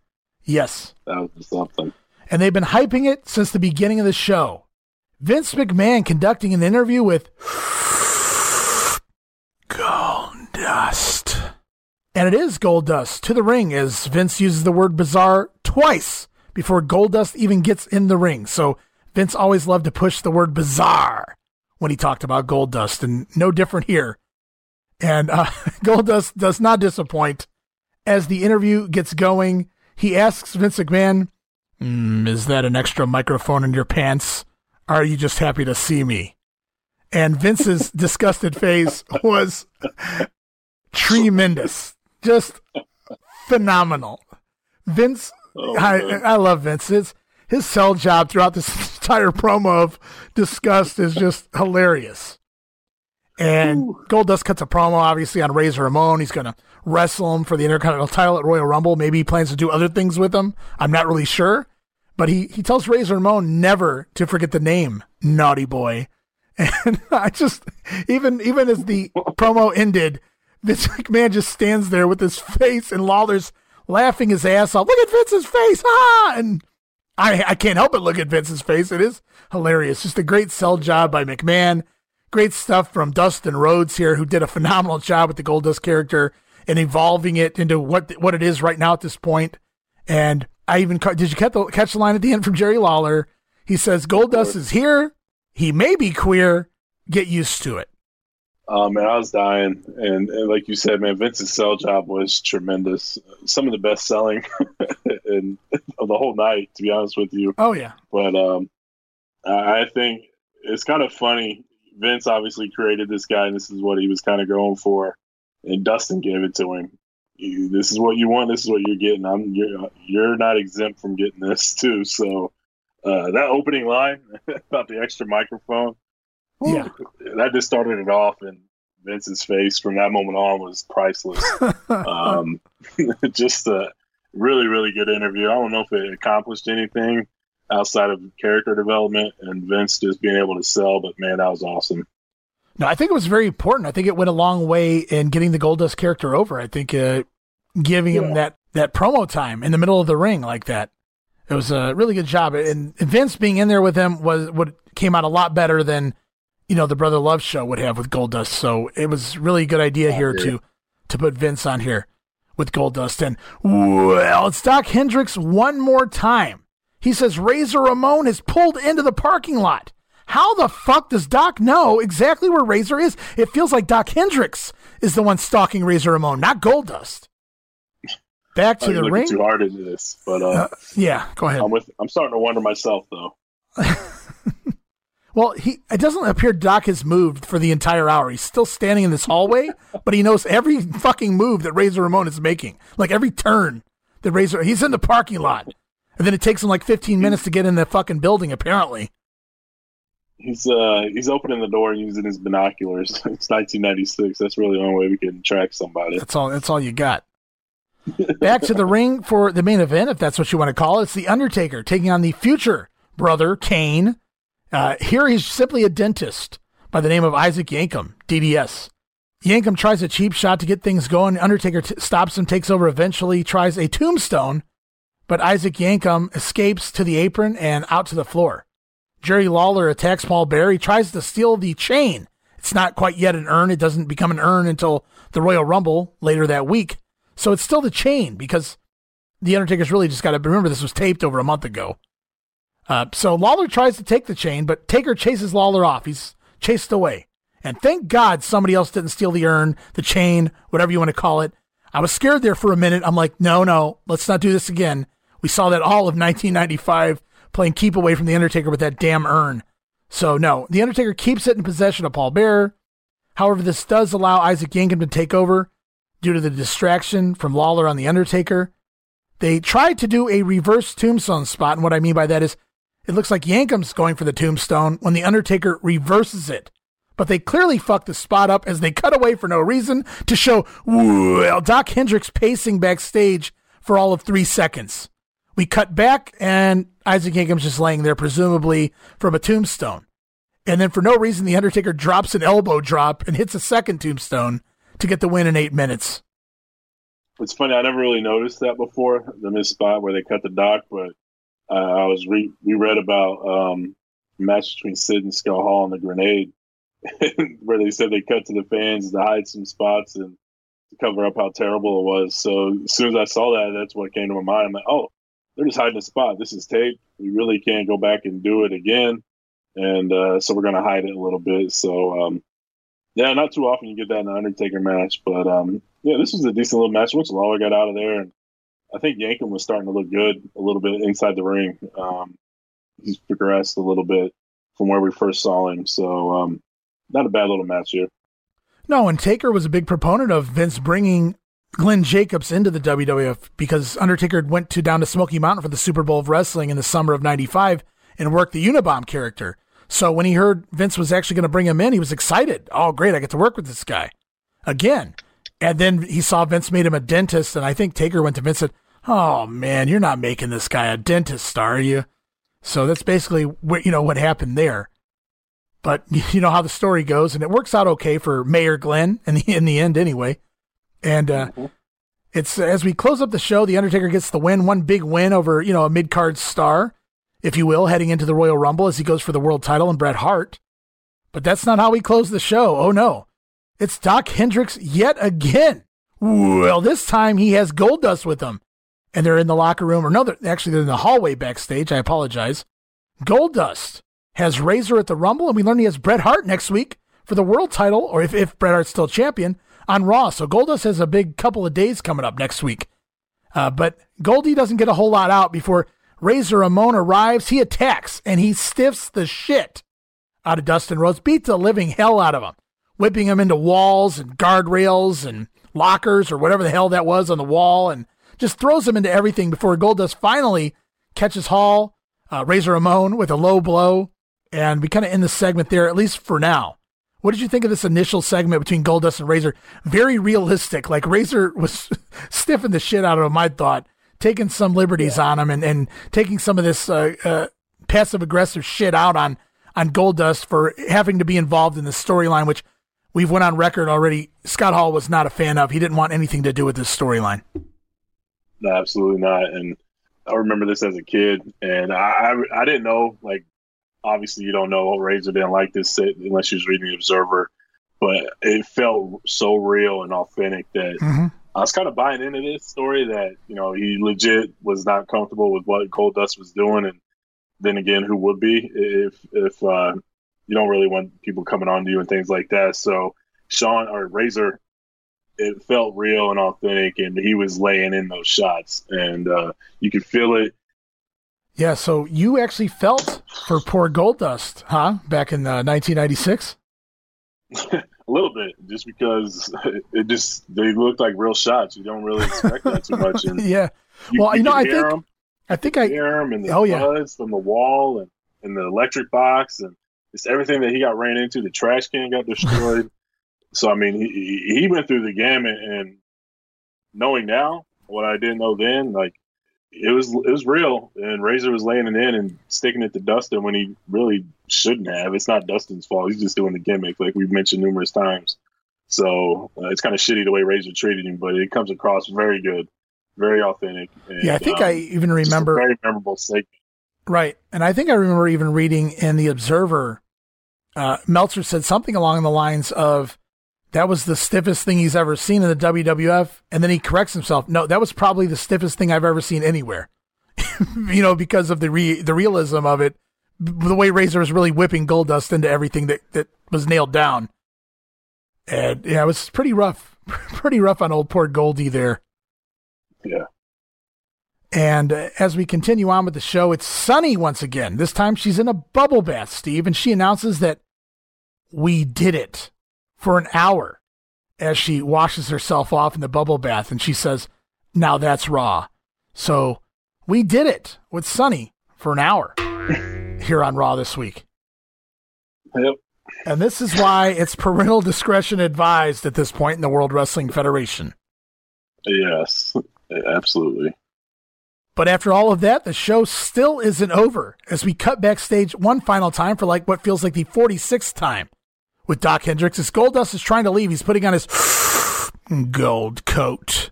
As Razor Ramon is back and he attacks Goldust one more time. This time they take the fight through the exit door. And oh man, he even whipped him through the exit door as Goldust goes crawling through the snow, big piles of snow. And that was so cool. I think I talked about that on the actual Royal Rumble watch along. But that was so cool. I'd never seen an outside brawl or a brawl of that magnitude. Like you said, it was all real. I had never seen anything that legit before the initial fight that they had. And then it continued outside into the snow of all things. I was just marking out huge for this. This really got me excited as the show was closing. Goldust takes off, gets into his getaway car, and as he takes off, there just happens to be a trash can there that Scott Hall throws at the car as Goldust peels away. And some serious heat. Great setup for their match at the Royal Rumble. Yeah, I agree completely. This is one of my favorite segments of all time. I don't know if you picked up on it, but Doc said, "Oh shit!" Oh yeah, they didn't cut it. No, they didn't edit it. You didn't edit that out, and I thought that was pretty funny because Doc was right there, and he probably was feeling like, "Oh damn, he's laying it in." And yeah, I think Michael Hayes has been around long enough to know the difference between a work and a shoot, especially since he barely wanted to work, much less shoot. Right. So he knew what was up. And hearing that, this kind of adds to the mystique of this angle.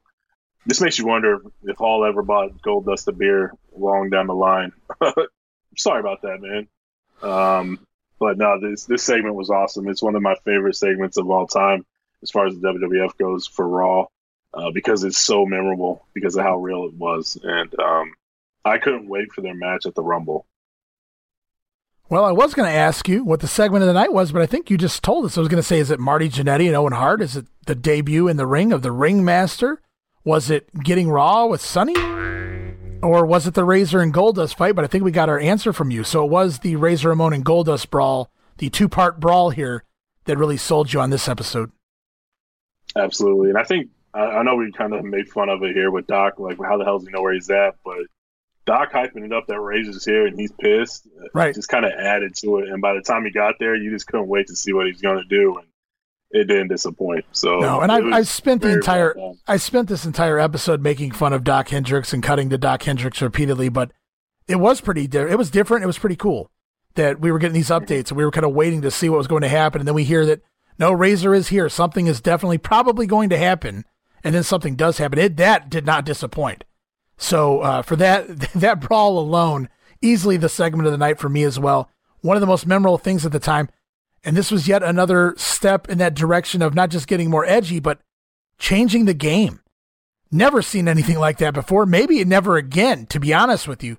That level of shoot beatdown going on back there with Goldust and Razor Ramon. And I'm not going to be complete Mark here, as somebody might go, well, Goldust allowed him to. Yes, he did. He gave his body to Razor Ramon and allowed him to do whatever he wanted to do with it. So Goldust did run into those things 100 miles an hour without trying to, brace himself. Yes. But at the same time, man, holy shit, what he did for the business and what he did for himself to get over, and kudos to him for not complaining and just going ahead like a trooper and all that good stuff. So definitely easily hands down the segment of the night for me as well. Absolutely. And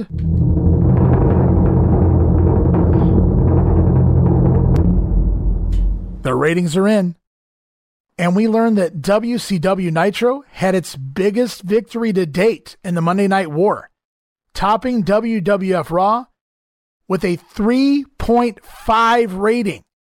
3.5 and a 5.0 share to the WWF's 2.4 rating and their 3.5 share.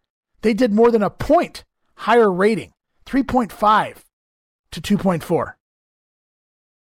I'm kind of surprised, to be honest with you. I thought Raw on the 8th was a pretty good show, and they did a nice job of setting up this show. And maybe that Doc stuff didn't work where they tell about Razor's coming, and he's pissed. And I think Doc even mentioned during one of those that all hell's going to break loose when he showed up. So I couldn't wait for that. So I wasn't going to miss it. And so I was part of that 2.4 for sure. Well, I know I can verify that I saw that as it was happening because, there was some nights, Raw we've covered plenty of them, snoozers. But there were some nights when I went to bed, Steve, I couldn't sleep. I was so excited, so pumped. What a way to end the show. I needed more. Holy shit, did you just see that? So it was, it's kind of worked up, excited, really, as Raw ended this week. And I remember vividly seeing that as it happened. And DeMeltz says, in regards to the ratings, DeMeltz says, the margin of victory, the largest to date by either side, prompted Eric Bischoff to call Vince McMahon. Of course, Vince did not take the phone call, and instead Bischoff left a message with the secretary telling Vince to continue whatever it is he's doing with the Billionaire Ted skits. Basically, Bischoff giving Vince credit for their rating, suggesting that Vince advertising WCW was causing more people to tune in to WCW. And I'm not buying that. No. But Meltzer says between the two live shows, Raw and Nitro, they combined doing a 8.5 share of the television audience, the entire television audience, Monday night, all of which are record figures for the past several years of total numbers of people watching pro wrestling at any given time. So even though, this is not the greatest era in professional wrestling, arguably with the Hulk Hogan nonsense going on in WCW and Vince trying to find the new WWF style, there's still a fan base here. A fan base we don't have in 2021. Absolutely not. Massive fan. 8.5 share. That's insane. They jumped up a 0.5 in 1 week. So I don't know where these people are coming from or what they're doing to draw them in, but it's just crazy to think. And I don't buy the Bischoff logic that really the Billionaire Ted skits are what doing it. I highly doubt that. Because if that's the case, how come I think that was just killing them every week? No, that's Bischoff trying to figure out a way to reverse psychology on Vince to get him to stop airing them. Oh yeah, let's say it was this. Sure. Well, it doesn't work anyway. Vince continues to air them all the way through WrestleMania. Yeah. Nevertheless, but yeah, it's very. I had to look twice. I had to make sure it wasn't a typo. The ratings this week. I mean, they've been pulling in. Both shows have been pulling in solid 2.6s and 2.5, 6, 7s, things of that nature. All of a sudden, jumping all the way up to a 3.5 here, and it's not even coming off of a pay-per-view. So I'm not really sure what did it, but obviously football season's over, so that might help both companies a little bit for at least the next 7-8 months. But anyway, Steve, the real winner here this week, was it Nitro or was it Raw? You tell me. I'm going with Raw. I think I just didn't care for all the shenanigans in Nitro. I'm tired of the matchups, the same matchups over and over. And there's nothing on either one of these shows that has been more memorable to me than the Goldust Razor Ramon brawl. And I, like you said, I vividly remember this as a kid. So if it has an impact 25 years later, then absolutely it has to be the winner by default. I'm going with Raw. Yeah, and I have to go with Raw just on those segments alone and some of the other things they started trying here. Steve Austin's obviously in the ring now. Jannetty and Owen was okay. Like I said, it fell flat on the finish, but not a bad little match. But yeah, it's really just Goldust and Razor Ramon here that knock it out of the park for me and kill Nitro simply because it's, you know what, it's really odd. Neither promotion seems to have consistency with not just the fans of the time, but us. We're flipping Nitro to Raw week to week on the same episode of Monday Warfare. There's no consistency. It's not like Nitro's doing something right for 2 months straight or Vince is doing something right for 2.5 months straight or anything like that. It's back and forth, and that's what really makes it the battles with them, because we watch them go back and forth, seeing what they can throw out here on TV to win over the fans. And so last week, it was Nitro on the 8th, the 15th, clearly Raw. And I agree with you 100% here. You really can't top the Goldust and Razor Ramon segments at the end of the show. Yeah, absolutely not. And like Hogan is forcing himself down our throats. And I'm still like, what the hell did they do to pull that rating?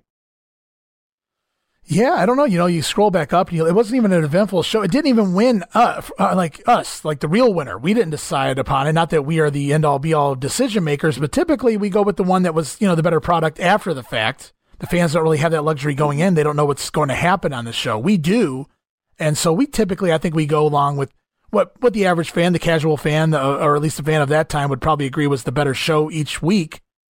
And I'm just not seeing it. I don't understand Hogan and Haku and Luger and, we've seen Sting and Flair 1,000 times, Luger and Savage. I don't see it. I guess you turn on the TV and you got Owen and Marty and Eddie, and then you got Luger and Savage on the other. So that sticks around. And then if you happen to stick around long enough, you see that Public Enemy spot. Okay, so you're hooked in that. Then all of a sudden you got Ric Flair and Sting. So, like, I can see it a little bit. Like, there's no really lull to where you're going to turn the channel. And if you're into those guys on Nitro. But me, I've kind of always been a WWF guy. And like I said, Doc talking about Brazier all night just made me tune in. I had to see that. And I'm glad I didn't turn the channel. Yeah, well, I think what confuses me the most is we're getting these matches every week on Nitro. These are not new matches. Yeah. So if people are just flipping along and they say, oh, Randy Savage or Hulk Hogan or Sting or Flair, they're seeing those guys almost every single week. So there's nothing new here for them to pull in basically an entire extra half of a point in rating here, a 0.5 at least, if not more.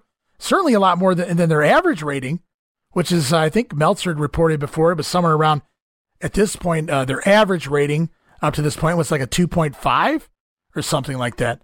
So, I mean, this is a 3.5. It's really crazy. Mind-boggling. Yeah, we'll see what happens with the ratings as things go on here. Maybe they'll continue to just pick up and stay at this level for a while anyway. I don't know if this is all football related or if there's more to it than that. We'll find out here pretty soon. But Steve, man, it's been a tough one. For those who don't know, we've had a lot of issues with internet issues throughout this episode. So it was a task to get through, but we needed to get it done, and it's done. And it was another fun piece of wrestling history, especially that Razor and Goldust segment. Oh, yeah, absolutely. It's one of those things I couldn't wait to talk about, and we made it. And I'm really, really pumped for next week's episode. That's a huge. I'm not going to get into it too much, but that's a huge Monday Night Raw, and I can't wait to discuss that one either. So, yeah, here we are. One quick final note before we go. You guys know that what we just finished here, that episode of Raw, it was the go-home show to the WWF Royal Rumble 96 pay-per-view. And typically we put all of the pay-per-views, as you guys know, that are complimentary pieces to the Monday Warfare show on our Patreon account over at patreon.com/WrestleCopia. However, for this time and this time only, just as Vince gave away his In Your House main event on free TV, we're giving away the WWF Royal Rumble watch-along over on our sister show, The Wrestling Memory Grenade. It's already out. Episode 20 of The Wrestling Memory Grenade it was released just after New Year. And you guys can go listen to that right now. And it's free of charge. No money.